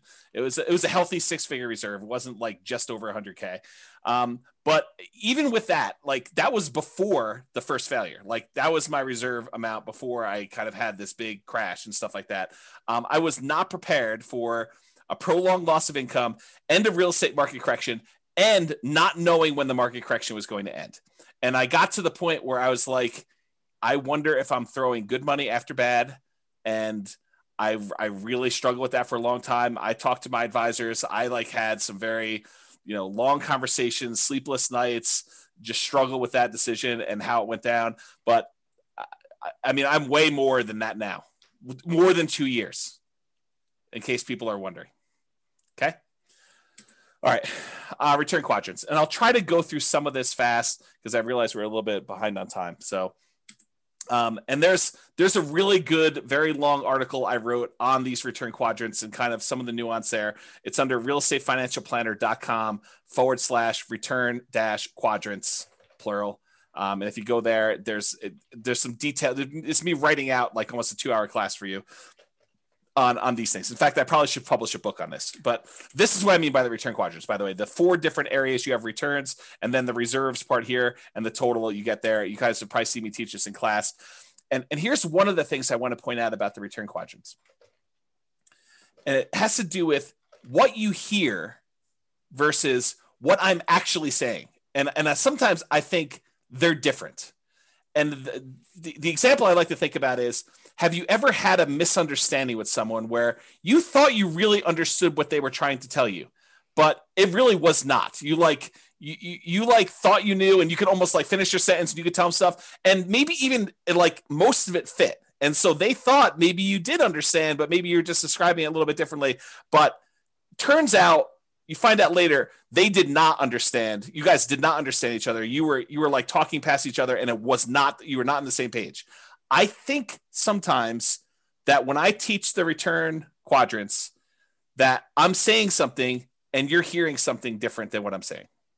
So try to sort of listen to what I'm actually saying and not what you think I'm saying, because there's a lot here, and it's a lot of detail. So really brief version, the top half of the return quadrants, appreciation and cash flow, those are speculative. We have very little control over whether or not properties are going to go up or down in value. And to a lesser degree, we have very little control over whether rents are going to go up or down and how much cash flow is. So in case you never picked up on that before, those are not really certain returns. Now, we can try to buy things where we're likely to have appreciation, where we're likely to have positive cash flow, but realize that's largely outside of your control once you acquire the property. We don't know, okay? Now, the ones on the bottom, debt pay down and tax benefits, those are less speculative. They are more certain. Did I say they are guaranteed? No. I said less speculative. We really don't, they're less likely to change, although they can change. Debt pay down less so, but tax benefits definitely a possibility. So realize, and go dig into this. I don't have time to teach like the whole class on return quadrants tonight, but there's some nuance there for you to understand about how that all works and what's really going on, and really dig in and find out like what makes up the return there and how does that really play out and what really impacts whether I'm going to see that going up or down, and what can I do about making sure that happens or doesn't happen, and what risks are there for me and how that all kind of plays out. Cash now is on the right-hand side. That tends to be your cash flow and your tax benefits. That's the money you can usually spend right away within the first year, within each year, I should say. Cash later is the stuff on the left-hand side. That tends to be appreciation and debt pay down. That's the equity you're building up in your property that you can only usually access when you do a refinance and get the money out, cash out refinance, or you sell the property. Okay, and then realize one of the things that I think most people didn't realize, and I definitely didn't understand like I do today, is this concept of return on investment versus return on equity and how those change over time. Specifically, how your return on equity actually decreases. It goes down over time. So that's something I didn't realize how that worked exactly. And now I understand it much, much better. And I think it's an important lesson, something I wish I had known a long time ago. Also, the subtle point of once you pay off a property and exhaust your depreciation benefit, the tax benefits of depreciation, eventually all you're left with is unleveraged depreciation, whatever the raw appreciation is for your city that doesn't get magnified by having a loan on a property, and your capitalization rate, your cap rate on a property. So eventually your property returns, basically they're asymptotic and eventually become unleveraged depreciation and cap rate. So I think those were two things that were there. Okay. Any questions or anything before we get into new stuff? Nope. I handled a couple that we don't need to have just for time reasons. Okay, cool. So Nomad, this is one of the things I wish I had known about early on. I started investing primarily using the BRRRR strategy, buy, rehab, rent, refinance, trying to buy properties where I left very little or no money in a deal. And also buying creatively, like buying subject to or with wrap financing. Those were the two strategies that I primarily was using very early on. And one of the big issues with both the BRRRR strategy and buying creatively is this: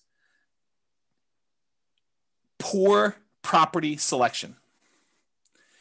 You don't get to choose from all the properties available in the MLS when you have to buy it at a deep enough discount where you can buy it, rehab it, rent it out, and refinance it and pull your money out. There's a very limited number of properties where you could do that. And so you end up selecting oftentimes sub-ideal type properties that you wouldn't otherwise pick to be in your portfolio. But the only reason you're picking them to be in your portfolio is because you can buy them at a discount and add them to your portfolio for little or no money. And those do have a cost associated to adding them to your portfolio, because if you wouldn't have added to your portfolio, maybe there's a reason why you wouldn't have added to your portfolio. And even though you're getting it for free, sometimes free isn't good enough to add it to your portfolio. Okay. So poor property selection. And that also applies to the creative financing ones. If you're trying to go buy a property creatively from a motivated seller, you're doing marketing and you're asking for a seller to call you because they've got some type of real estate challenge that you think you can possibly solve. I think that is a major factor, because not everybody is going to be motivated and allow you to buy their property that way. And so it's also poor property selection. It's really hard to find ideal properties to do that. And that's one of the things I did differently the second time around is I didn't just buy anything for my portfolio. I was very selective in what I was going to add to it. And those properties, the BRRRR ones and the creative ones, they do not tend to align with the quality properties that we talked about when we said fair price. We talked about buying a great company at a fair price versus buying a fair company at a great price. That's what I'm talking about here. It's another way of me saying this. Another issue that I had with the BRRRR and creative buying properties creatively subject to and wrap financing was living expenses. I had to figure out a way, if I wasn't going to work a job, if I was going to be a real estate entrepreneur and try to generate money from this, was generating living expenses. So I had to do it either with cash flow or these pops by having a tenant buyer live in the property. And then, 2 or 3 or 4 years later, they come out and I get 20, 30, 40K, whatever it was at the time to do that. So that was another challenge of doing it.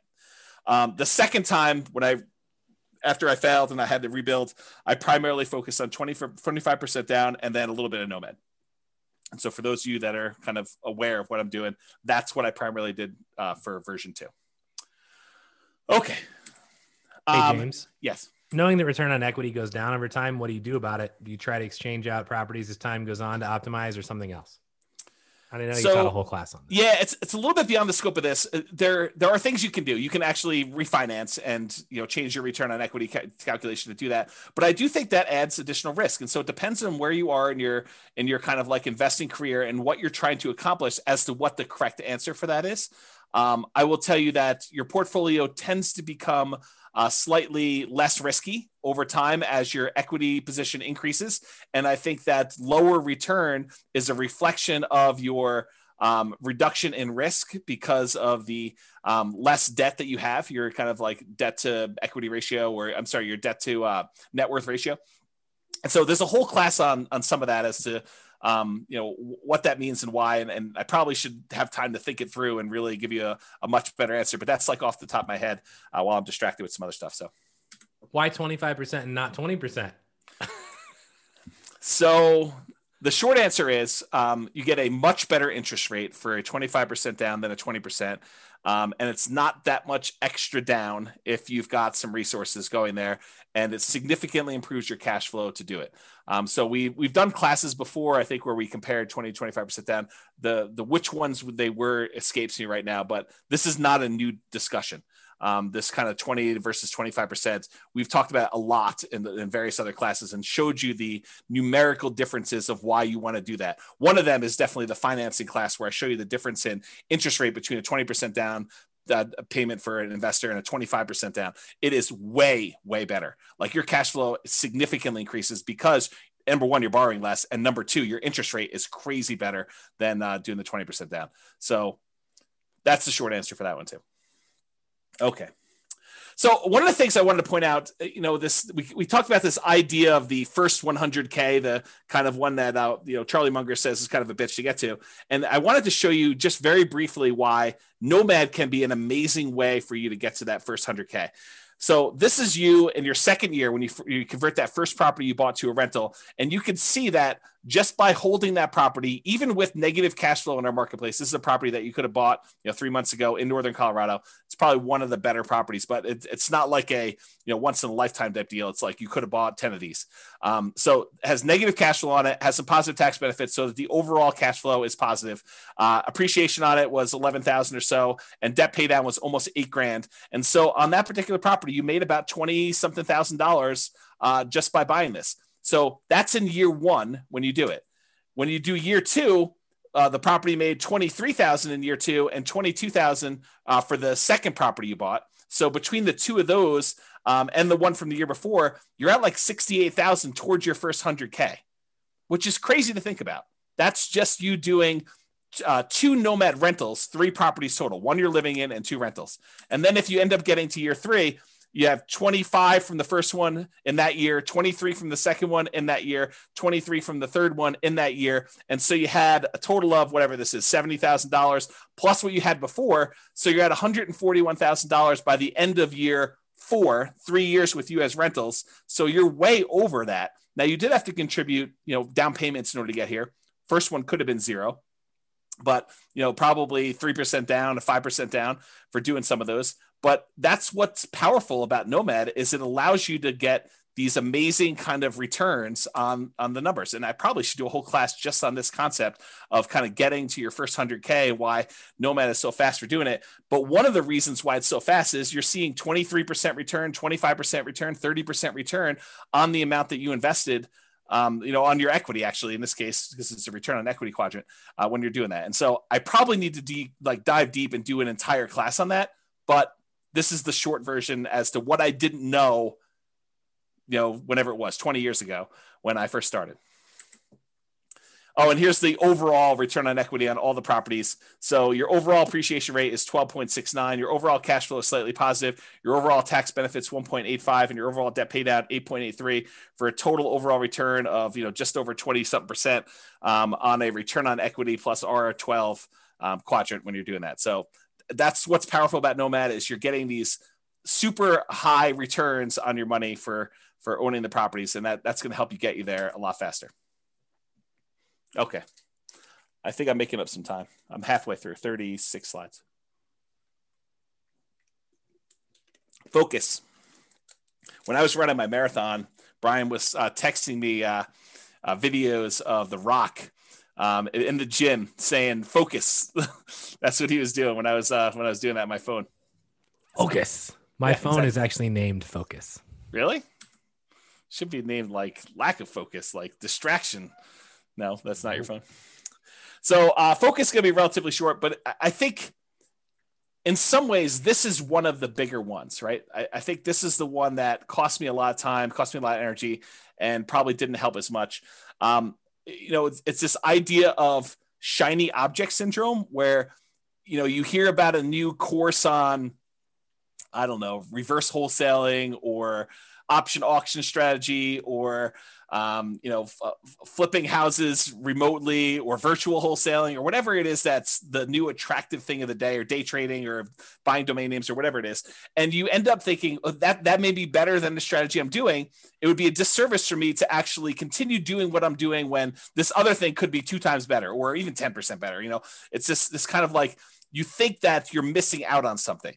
And I think I had a lot of that missing out sort of psychology going on, especially when I was younger, and I was looking for the optimal vehicle in order to get me where I was going to go. And I don't know if anyone else has had that sort of, thing where you feel like I got to pursue everything because I don't know what I'm missing. And I could be finding something that's so much better than what, this person's selling me as kind of like their course or their strategy. And so I had a lot of that going on. So I was always looking for something better. Yeah. Like a fear of missing out. I think that's a good way of putting it too. What I came to realize later on is an expert with well-used old tools is better than a novice with the latest, most high-tech, best tools available, because I think the expert has skills in using their tools and they can accomplish what they need to accomplish a lot of times with really great skill and have a really great finished product, where someone who's brand new, even though it's a slightly better vehicle, slightly better tool set that they have, a lot of times they just don't use it very well and they don't perform very well. And so I don't know, I would think really hard about jumping ship all the time and trying something new. I would just focus and be patient and implement a strategy that, is in the top 25% or 20%, 10%, whatever you find is your particular strategy. But I wouldn't jump around to gain a little bit of extra thing, because the grass is always greener on the other side. You think that something else is going to be way much better, and you try it and you're like, oh, I didn't realize this was going to be part of this thing, or I was going to have to deal with this nonsense and stuff like that. So I think that's another part of it. Yeah. I mean, if you've ever seen me use like a regular saw versus a power saw, like my cut is much straighter with a regular saw, because that power saw is out of control. Yeah. I mean, that's probably true, I guess. Yeah. And then here's the other part of focus. Here's a quote from the Bible: "Where there is no vision, the people perish, but he that keepeth the law, happy is he." And that's from Proverbs 29:18, King James Version. And I think about this a lot, because I think about how it was hard for me, and I think it's hard for a lot of people, that unless somebody lays out the entire plan in detail and thinks through the entire project and like says, these are the steps. This is where you'll be. This is what you need to do. I think for most people, it's hard for them, especially when they're brand new and they don't know what they don't know. They don't know what they're missing. They don't know what they need to do until someone lays out that in detail. It's really hard for you to have the vision of what you need to accomplish and how it gets you to your goal.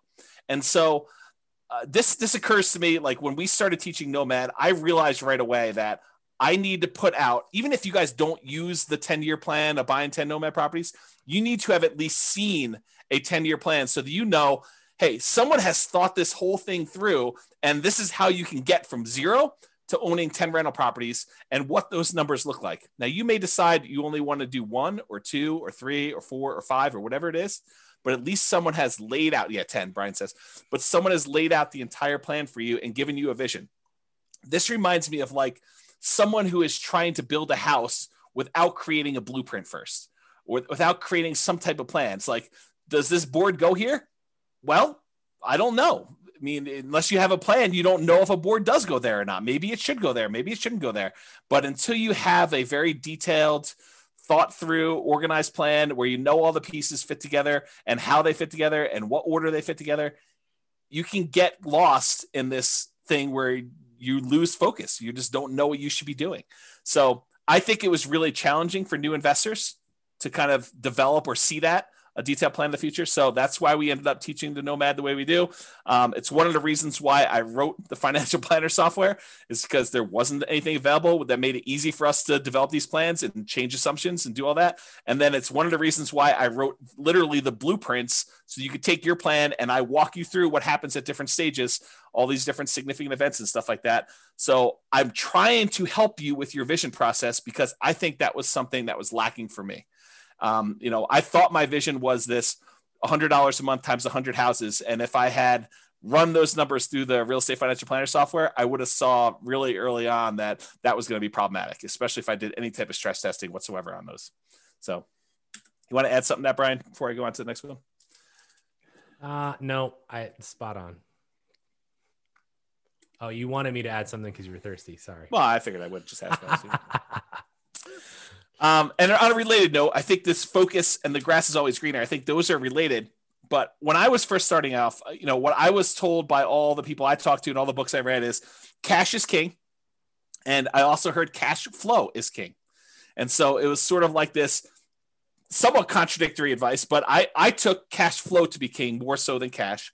And maybe it was because I could see how I could generate a little bit of cash flow. I had a hard time seeing how I was going to generate large amounts of cash quickly to do stuff like this. So when I first started, it was still challenging in our local market, just like it is today, maybe a little bit less challenging, but not much, to find properties that had positive cash flow. It wasn't easy to do, especially quality properties. So I was doing things just like we teach in like the cash flow workshop class to improve cash flow. I was focusing on doing a lot of those things. The things that I was primarily doing was buying properties as, BRRRR, the buy, rehab, rent, refinance things, and also creative financing because I didn't have 20 to 25% down payments. Maybe I could have scraped together 1 or 2 to do that. But after that, I was done. I mean, I would have been done buying. And so that was really hard for me. And I wanted to acquire more than just one property that had $100 a month cash flow.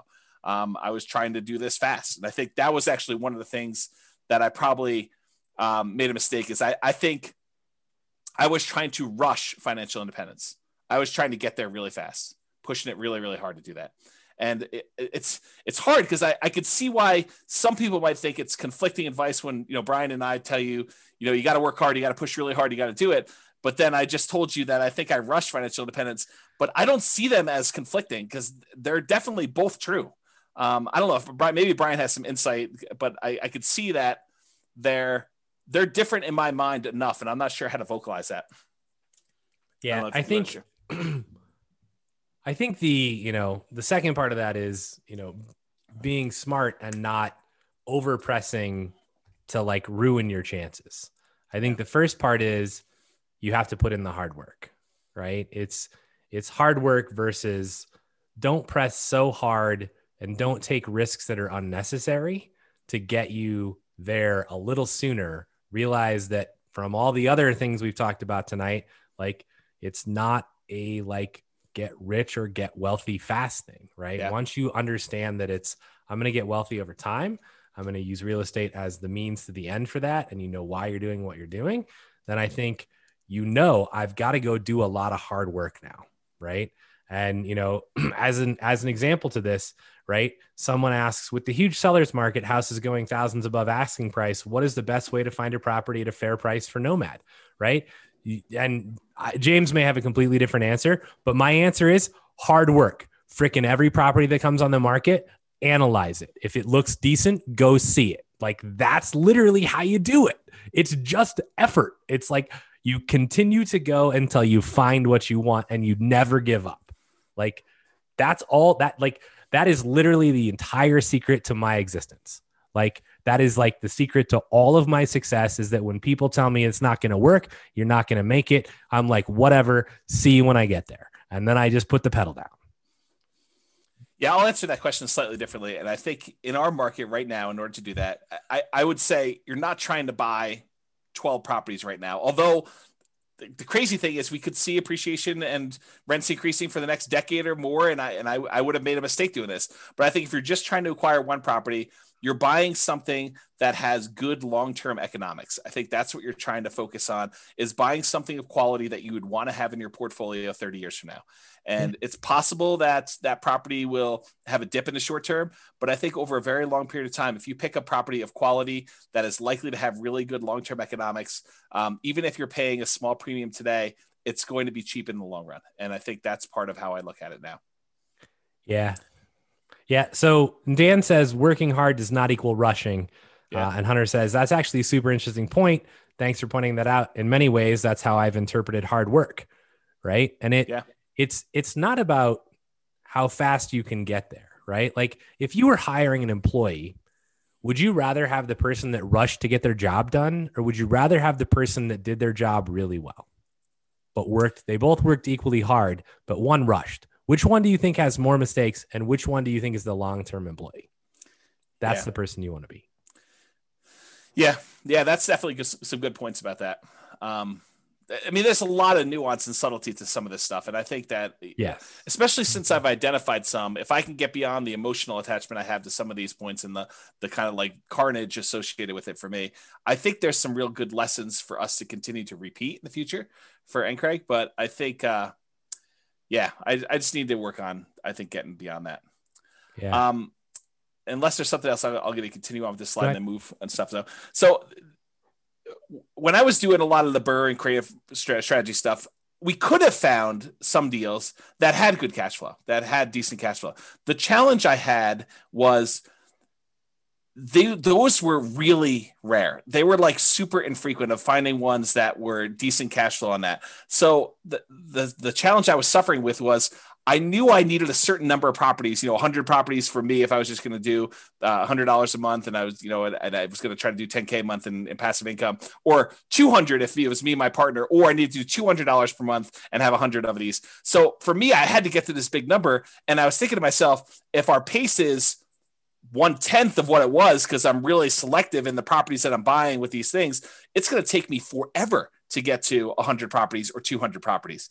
And that was one of the things I struggled with early on, is this idea of acquisition pace and deal quality. And I think I landed on the side of pace, at least for a period of time. And I think that hurt me. And I think if I had to do it over again, I'm not sure I would do it exactly the same way. I think I would have done more, having done it again a second time. I have done it with quality. I've done it with more quality type stuff than I have than pace and just adding stuff to my portfolio because I could. So that's something to kind of remember. And this is a slide. I won't go into a ton of detail. This was in the cash flow versus appreciation class. And it talks about how markets historically, some of them have had really good appreciation. Some of them have had really good rent appreciation. There are some that have had negative appreciation, but really good rent. And so it's like, this is a breakdown of how many existed for each breakdown of market.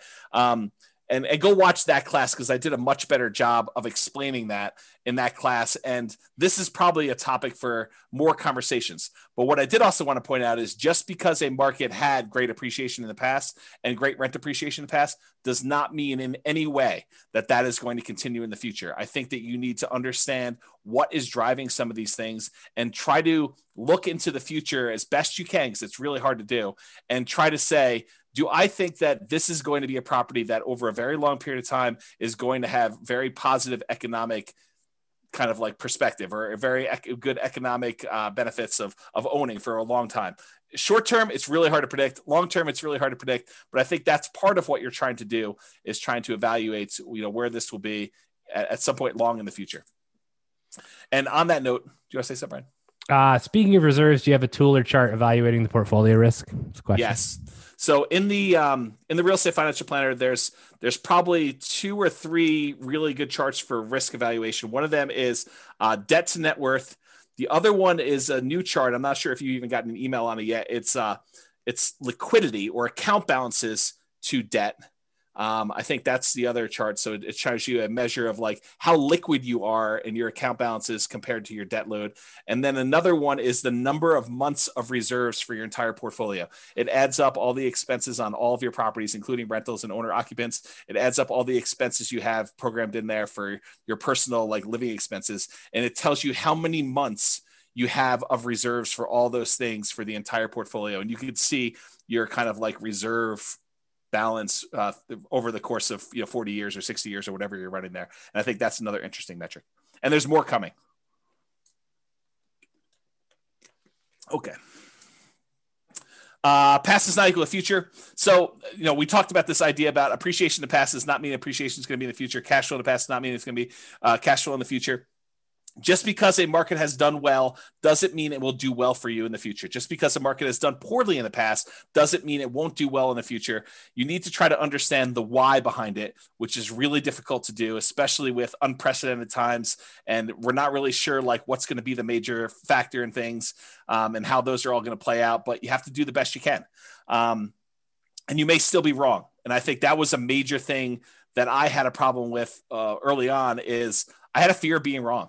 And I think that still comes up today. I think that's part of the ego thing, right? Like being wrong and a feeling like I should have known. And I think that's definitely an issue I have going forward. But, maybe you're better at that than I am.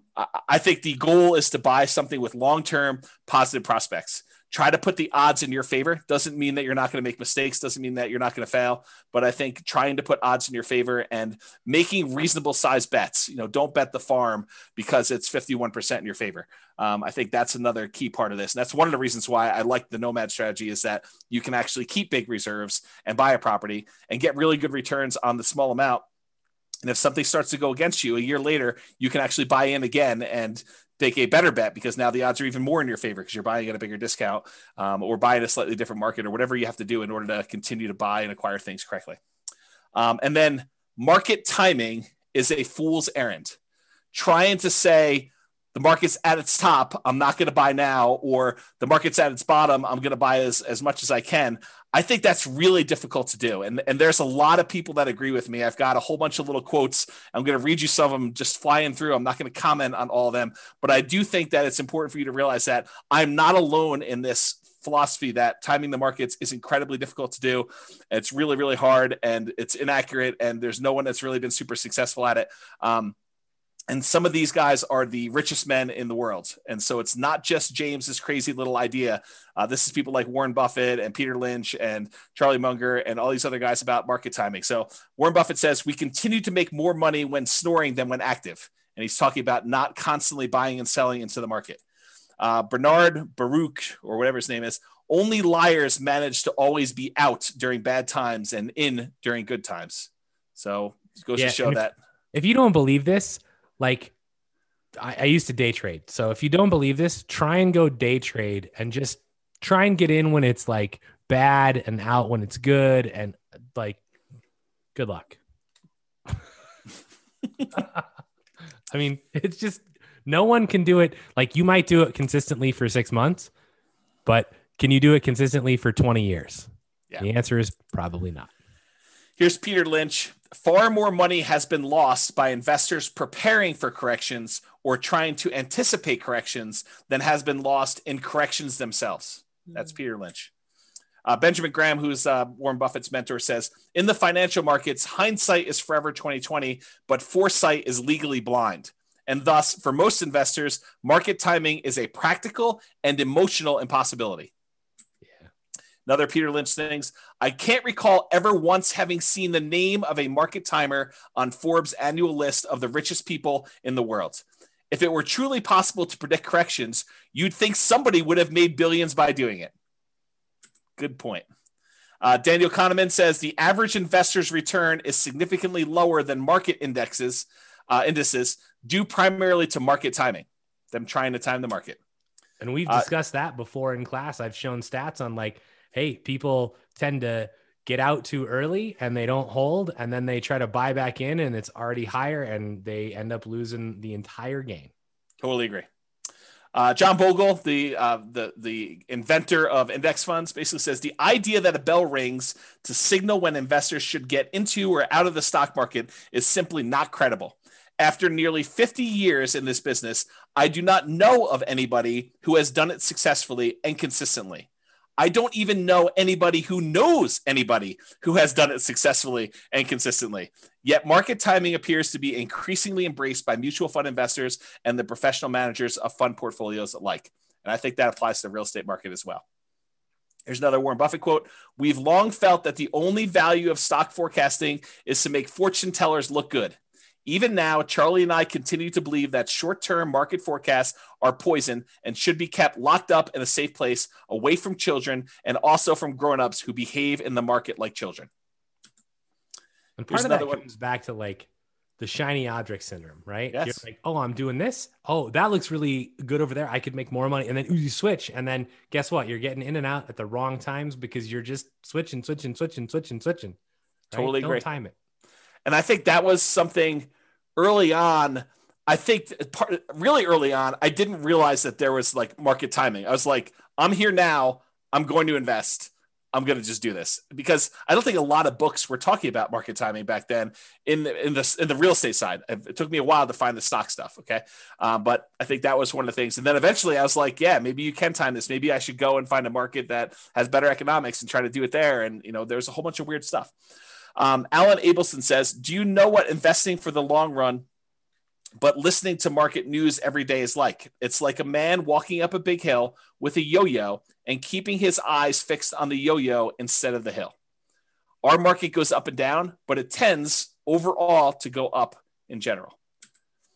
Henry Earl Singleton says, I don't believe all this nonsense about market timing. Just buy good value, and when the market is ready, that value will be recognized. I think that's the concept we're looking for here, is buying something of quality. Jonathan Clemens says, what to do when the market goes down? Read the opinions of the investment gurus who are quoted in the Wall Street Journal. And as you read, laugh. We all know that the pundits can't predict short-term market movements, yet there they are, desperately trying to sound intelligent when they really haven't got a clue. And I'll comment on luck. And I didn't want to disagree with you up front, Brian, when you said that. You said something about luck, and I had a slightly different interpretation of luck, but I wanted to just point out like how I look at it on this slide. The role of luck and good fortune has been significant. I think, if I could look back in time, if I was shifted a certain number of years, I think my strategy might have actually been successful. But I don't want to reflect on that and kind of, I don't know, like if I hadn't been acquiring up before a major market correction, I think it would have been slightly different. And so part of that is luck, right? Because you don't know that's coming. So I should have been more prepared, and like looking back and saying, okay, what could I have done differently? Even if I had picked a bad time in the marketplace, I should have been more prepared personally, mentally, financially, definitely emotionally, for an inevitable bad luck and bad fortune, kind of like a stoicism sort of philosophy of, this is going to happen, guys. I mean, market corrections they're going to happen. Portfolio values are going to go down. Rents are going to go down. You're going to have unrealistically high expenses on a property or 2 or 5 or 10. You're going to lose your job. Someone's going to get sick. I mean, these things are almost inevitable. And if you don't have them happen to you, I do think that's partly luck. I think that it just, you were one of the few that didn't have a major health event or a major loss of a job or a market correction during the time when you had that in your portfolio. And so I think going in here thinking that that's not going to happen to you, that you're going to invest and the market's not going to correct, I think that's folly. I think that you should mentally, physically, financially, emotionally prepare for having that sort of correction and thinking it through as to what that looks like and what can you do about it. Being smart, in my opinion, is planning for these things, whether they happen or not. If you don't have them, you're lucky that they didn't happen for you, not that you were lucky that things went well for you. I don't know. That's sort of how I look at it. And I'll point out like two more points. That I don't know if Brian wants to comment on some of this. Even amazing businesses become distressed. That's largely what the value investing community is talking about. They talk about waiting for great businesses to have some type of temporary setback and buying in at those times. So even if we have this great real estate business, you can expect at some point that it's going to experience, at least at some level, some distress. Now, I think part of it is preparing yourself for that distress and realizing that this is not a knee-jerk time for you to get out of the market. And I'm talking to myself, by the way. This is not a knee-jerk time for you to get out of the market and, you know, for you to not be prepared to kind of weather the storm. I think that that's the time for you in some ways to double down and buy in, or at least kind of like prepare yourself for that period of time that you have to do that. So we are off. The final thing I'll say about this, and I'll let Brian kind of comment. We're often making decisions with incomplete information and subjective, very personal biases.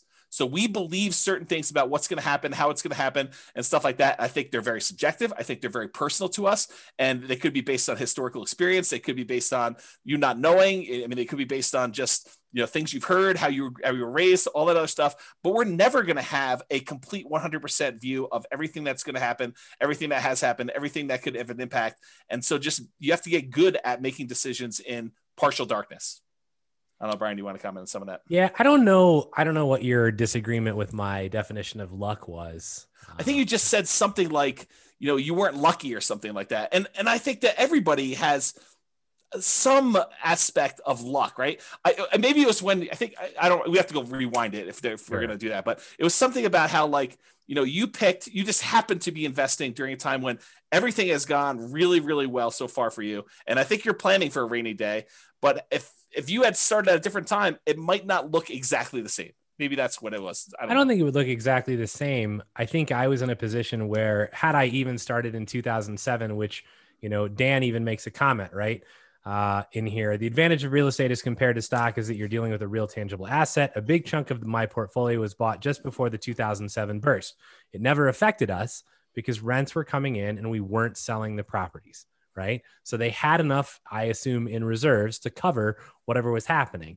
And you know, obviously in depth about my situation, but my guess is that if I had bought a bunch of properties in 2007, I would still be okay, right? But I think there are definitely events. And I think this is the hard part about life, right? So in poker, you could be holding kings and I could be holding aces, and we could say, we could literally turn our cards up. I would shove my entire, you know, pot in, my entire bankroll in every single time against you. Because I would win. And I would win every single time. Right. And I'm an 81% favorite, roughly. It's 80 point something, but I'm an 81% favorite. And what poker players and what investors and what I think people in real life don't realize is that odds are odds based on an infinite amount of time. And so literally for my entire lifespan, it is possible that James just every single time his kings beat my aces. And this happened at the poker table as well. But like, it's you literally see this. And so this is what makes investing or poker playing or anything really difficult, because if I go to the poker room for a year in a row and every time I make the right decision, I get not rewarded and James wins all the money. Yeah. And I'm like, I'm making the right decision. And it turns out I could be the best poker player in the world, which I am not by a long shot. Right. But I could be, but I would never actually realize it or have any physical evidence to show me this. Yep. And so I may be the best real estate investor in the world and I invest at perhaps the wrong time. And then I get totally hosed by the market or some exterior factor. And then I just quit. And I never actually become to realize. And the problem is, even in my lifetime, I may not realize it because it's based on an infinite amount of time. Right.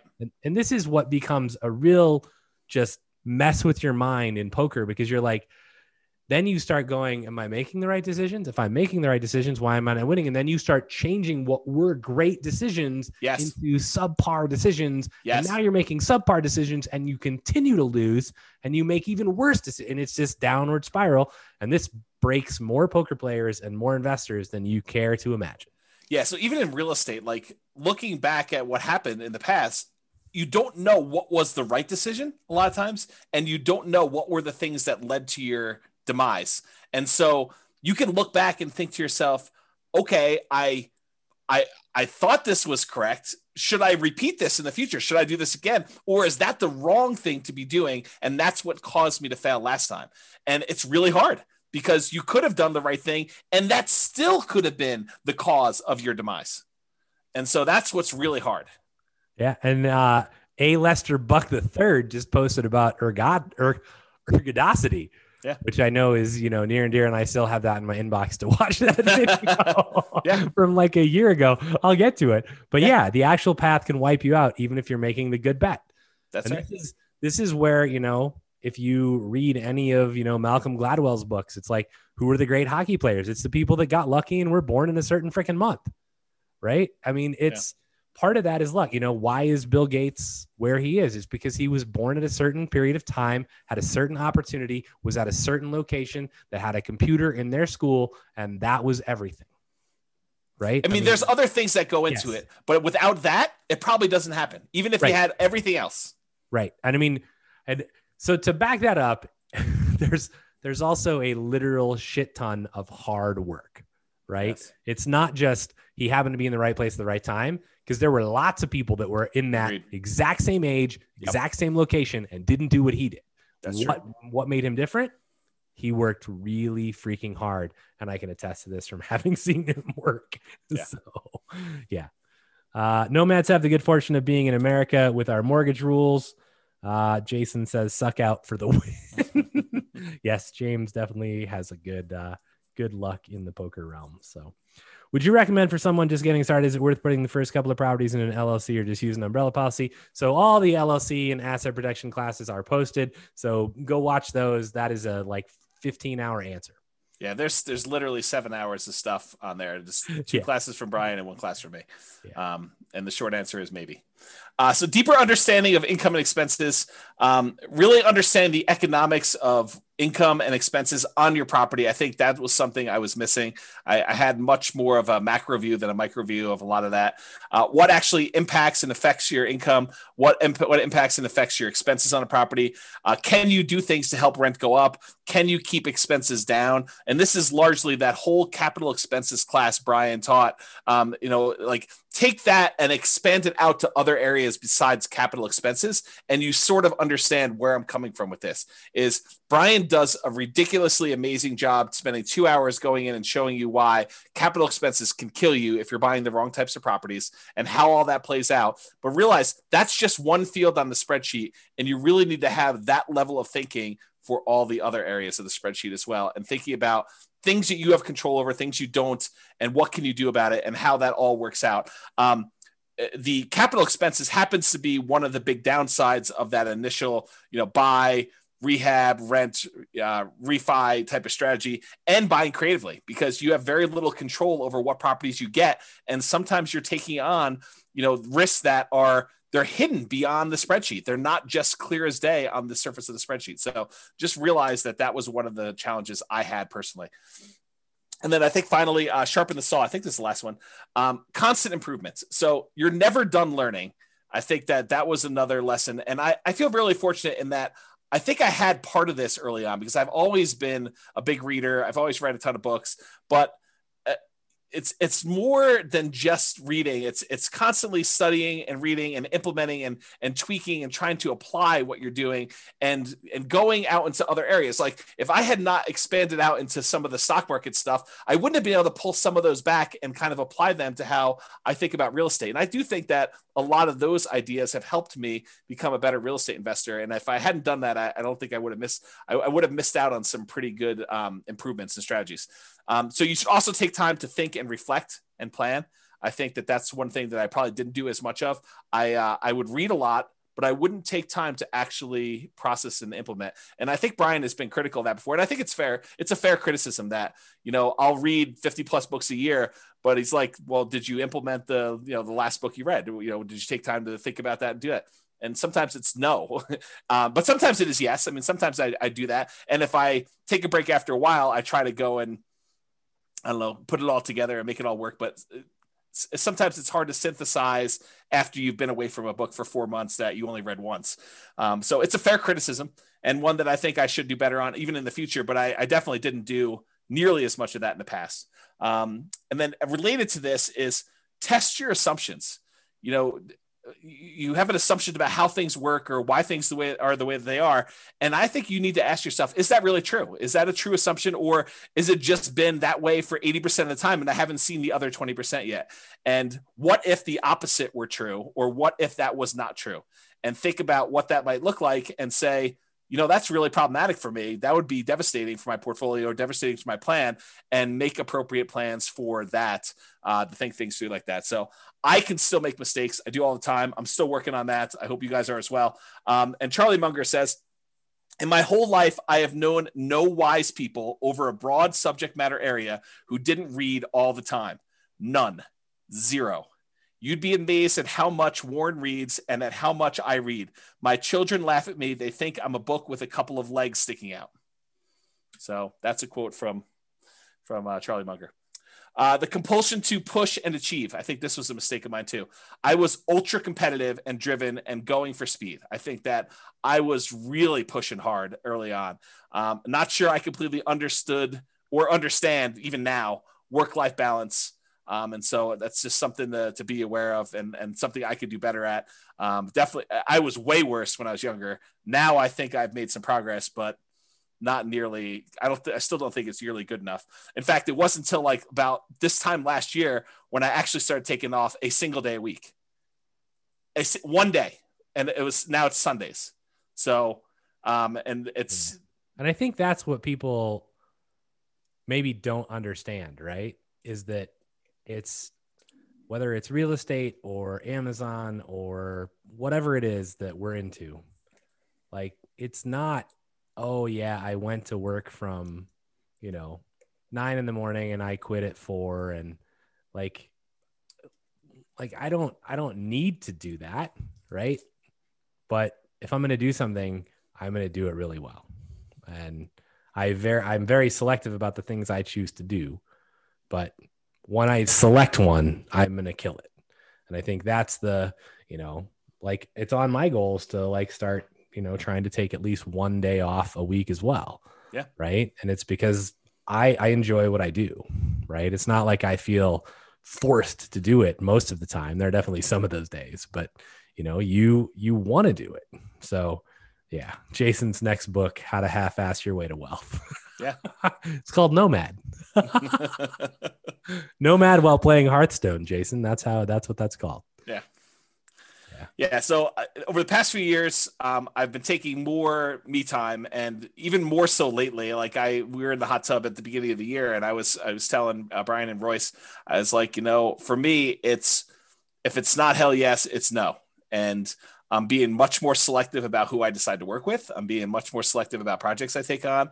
I'm definitely giving myself a lot more downtime and trying to work on health, mental health, and physical stuff, despite looks to the contrary from my COVID-20 that I put on since COVID started. But I think those are things that I did not know early on that I'm definitely making some better improvements with. And once you get your first 100K, I think it's easier to try to find balance once you've made some significant progress towards your goals, because then that's sort of takes some of the I don't know, the pressure off of you to do all of it yourself is that you've got some asset base that's growing, and now you can afford, for lack of a better term, but I think it's a pretty good term, for you to kind of like let that do some of the lifting for you to get you where you need to be. So it's hard to justify doing that when you're not at 100K, and probably even more than that, honestly. If it was me, you may have different goals on that, but I think you get to a point where that starts being enough, and now you're sort of like, okay, I can definitely not coast, but do less than going crazy 7 days a week, 24 hours a day, doing that. And I'm trying more not be stupid now than to be smart. And I know that sounds like a weird thing, but I'm just trying to avoid making major mistakes. And if I had to do it over again, I bet you I would take that approach a little bit more, rather than trying to be the smartest guy in the room, or associate with the smartest people in the room and try to make really smart decisions. I might try to just not make mistakes and avoid losing, and sort of put myself in a position to let myself win rather than forcing a win. I don't know if that's a good way to think about it. So that's kind of where I am with that. Yeah, I mean, that analogy plays really well to EV and to poker. Like, if you sit down at a poker table and you're trying to like beat someone else, you're doomed to lose your money. Yeah. And I think early on, I was more of a I'll beat you sort of personality. Like I cannot overstate how competitive I was as a younger guy. Like, imagine someone just ridiculously competitive. And I'll just doesn't take a lot of doesn't take a lot of thinking for me. Yeah, for you, I agree with it, and I think I see a lot of myself in the competitiveness with you. But like, this is how competitive I was. My brother skipped a grade in like first grade, and because my brother was having some challenges, just socially more fitting in than anything else in elementary school, by the time I was ready to go into first grade, they wanted to skip me a grade in elementary school too. My parents said no. So my brother held this over me for 10 years. Every time we'd get report cards and we'd compare them and say, I got 6 A's and an A minus, and you got whatever it was, he'd be like, yeah, but I skipped a grade.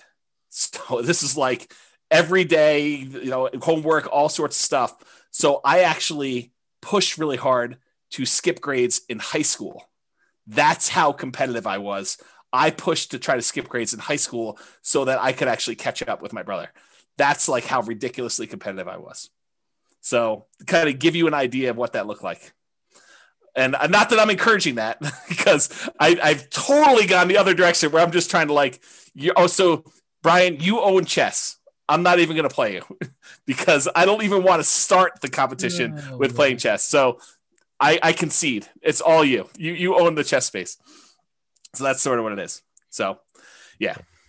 All right. So the last slide is final thought. And this literally is the last slide. Everyone wants to know if you skipped a grade. I did. Multiple. Yes. I started college at 15.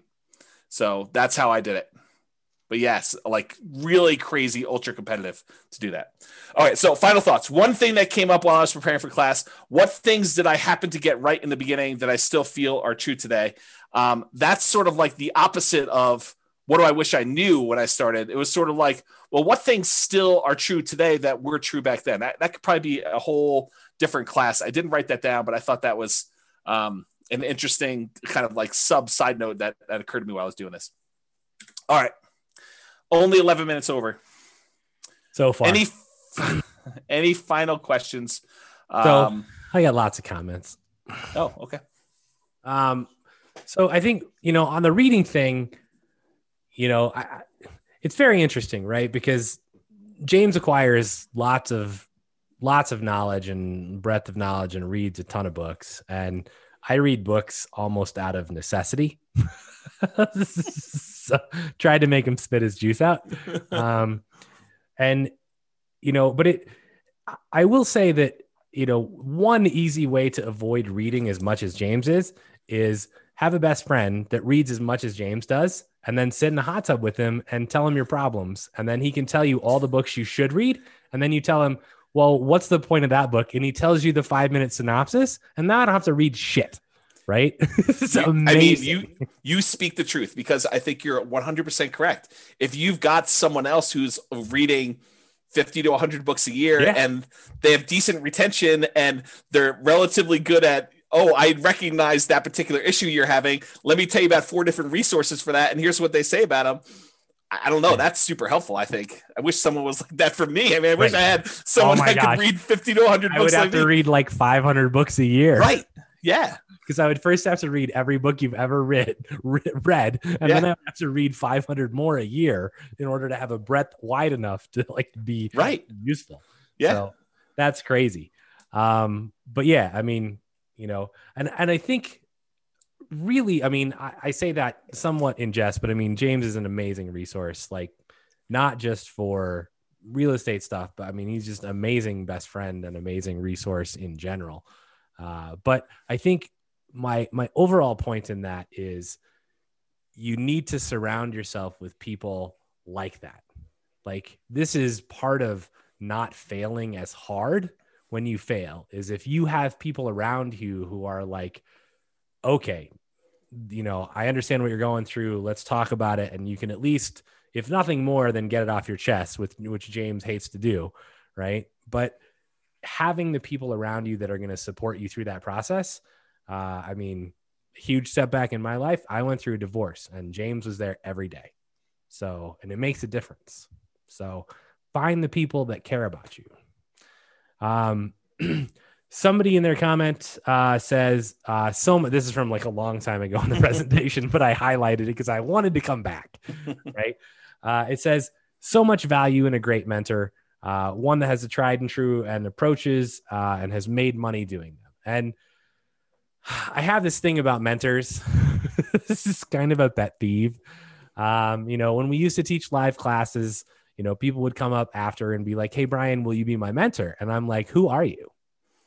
And it's like, so I think there are great advantages to having an amazing mentor, but if you as their mentee are not delivering value back to them, then you need to reevaluate your relationship. So I think that is the one point I want to make on that, is that you should be delivering value both ways. And sometimes that seems hard because you might be like, well, if James is going to be my mentor in real estate, how in the hell would I deliver any value to him? Well, there's a lot of ways you can deliver value, right? I mean, James is amazing at lots of things, but James needs advice on other stuff too. So, you know, James needs to share stuff, you know, every once in a while, you know, in a hot tub once a year or something. I don't know. But, you know, I think I look back to when I met James and I sought James out because I had basically heard that, you know, James is the person I needed to talk to. And, you know, he talks really fast. And I was like, great, because I listen really fast. So let's go. And so I met him and we ended up sitting down and talking for a while. But, you know, some of the first conversations we had, like I went to him to find out what to do for real estate investing, but he very quickly learned that he could turn to me to bounce his business ideas off of. Right. Sure. And so we would go on hikes and spend 3 hours talking about what his business strategy was. And that wasn't an expected thing, right? Honestly, I was just looking for like, okay, who's the best freaking resource for me right now because I want to do this, right? And it turns out, well, for me to actually get what I needed, I had to deliver value back. So make sure that you're doing your mentors, you know, well in delivering value, and it could come in many different ways. So let's see. It's time to start reading comments. Skipping grades, we covered that. Thank you for your honesty and for sharing. Really appreciate you. You guys could offer an ultra premium class, James in the hot tub sharing thoughts. We are going to do a hot tub class at some point. Oh man. Blink. I'm not sure if that's a reference to Malcolm Gladwell's Blink book, which is on my bookshelf right there. That's a good book. Don't forget to rent Ferraris and bikini models for your YouTube shoots. I wonder who made that comment. I can only guess. Yeah. So Hunter says, I've watched a lot of NCREG classes and I really feel like this was one of the best ones I've seen. Investing in real estate or anything has been deeply psychological and almost spiritual even. So it's cool to hear you both touch on something different than the spreadsheets, numbers, and ROIs.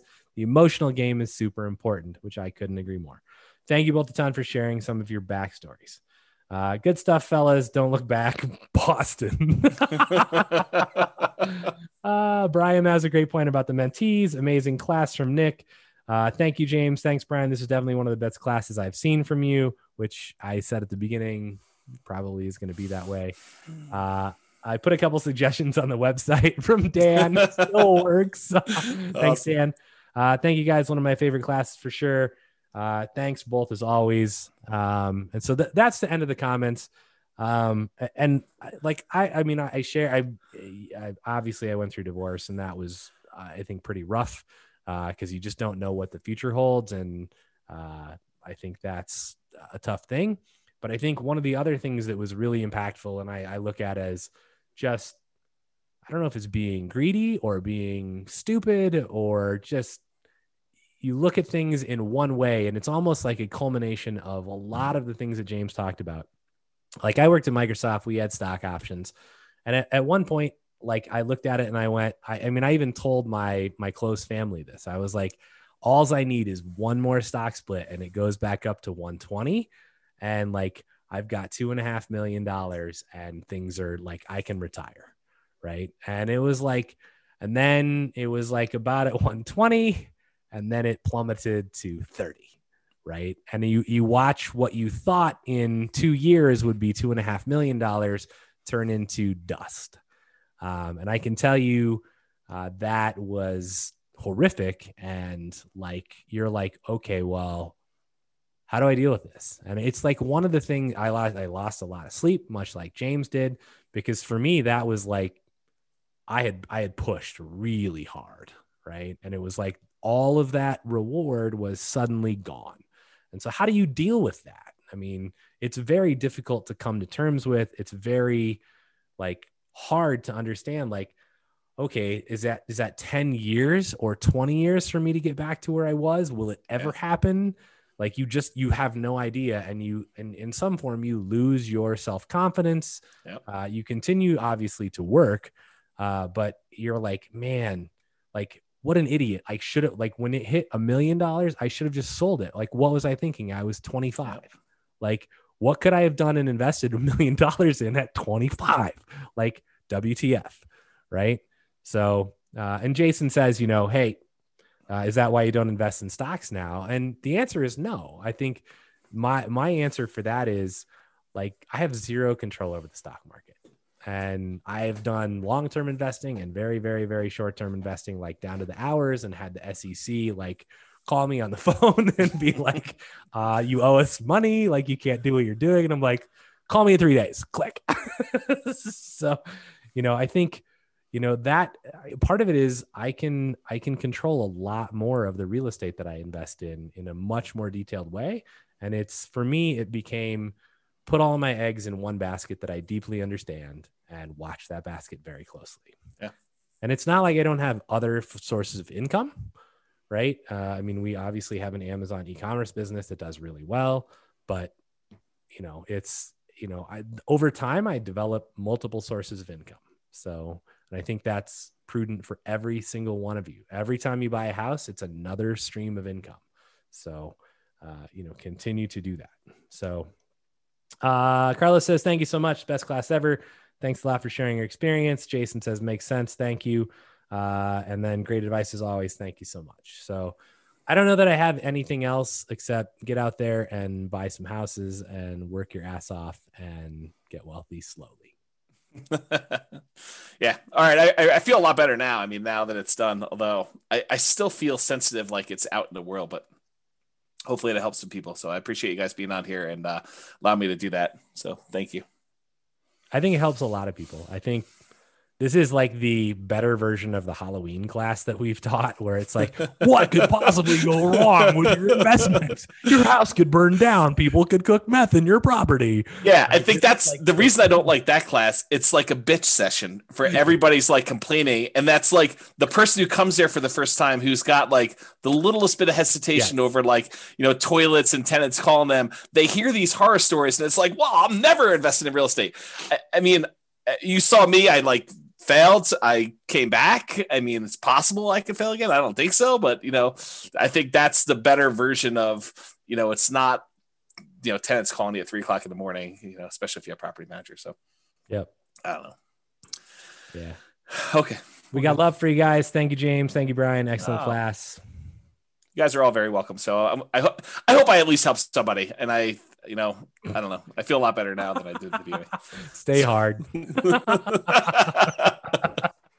Oh, that's good. It's David Goggins. It's go read the book.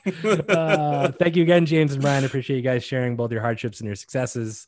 You bet. You're more than welcome. So, all right, awesome, guys. Well, I'm gonna go grab myself an ice cream. Feel a little better about myself. Boston. So, listen to Boston. Yep. Yeah, that's what Mitch says. All right, guys. Have a great evening. Thank you for being on. I do appreciate it. Thanks, Brian. Thanks for your insight and addition to the class. I really do appreciate that. And I will see everybody next week. I will talk to y'all soon. Have a great night, everybody. Later. Bye-bye for now. Bye. With home prices up, mortgage interest rates up, and rents up but not quite enough to counteract the higher prices and interest rates, cash flow on rental properties in Glendale is harder than ever. Book a call with the Real Estate Financial Planner to apply our proprietary 88 strategies to improve cash flow on your rentals. See the show notes for a link to schedule your call and improve your cash flow today. If you're a real estate agent, lender, or professional in Glendale that wants to help our real estate investor listeners, consider reaching out to learn about collaboration opportunities with this podcast. We'd love to add more value to our listeners by having you assist our investors buy, sell, and finance their real estate investments. See the show notes to schedule a call to discuss collaboration opportunities.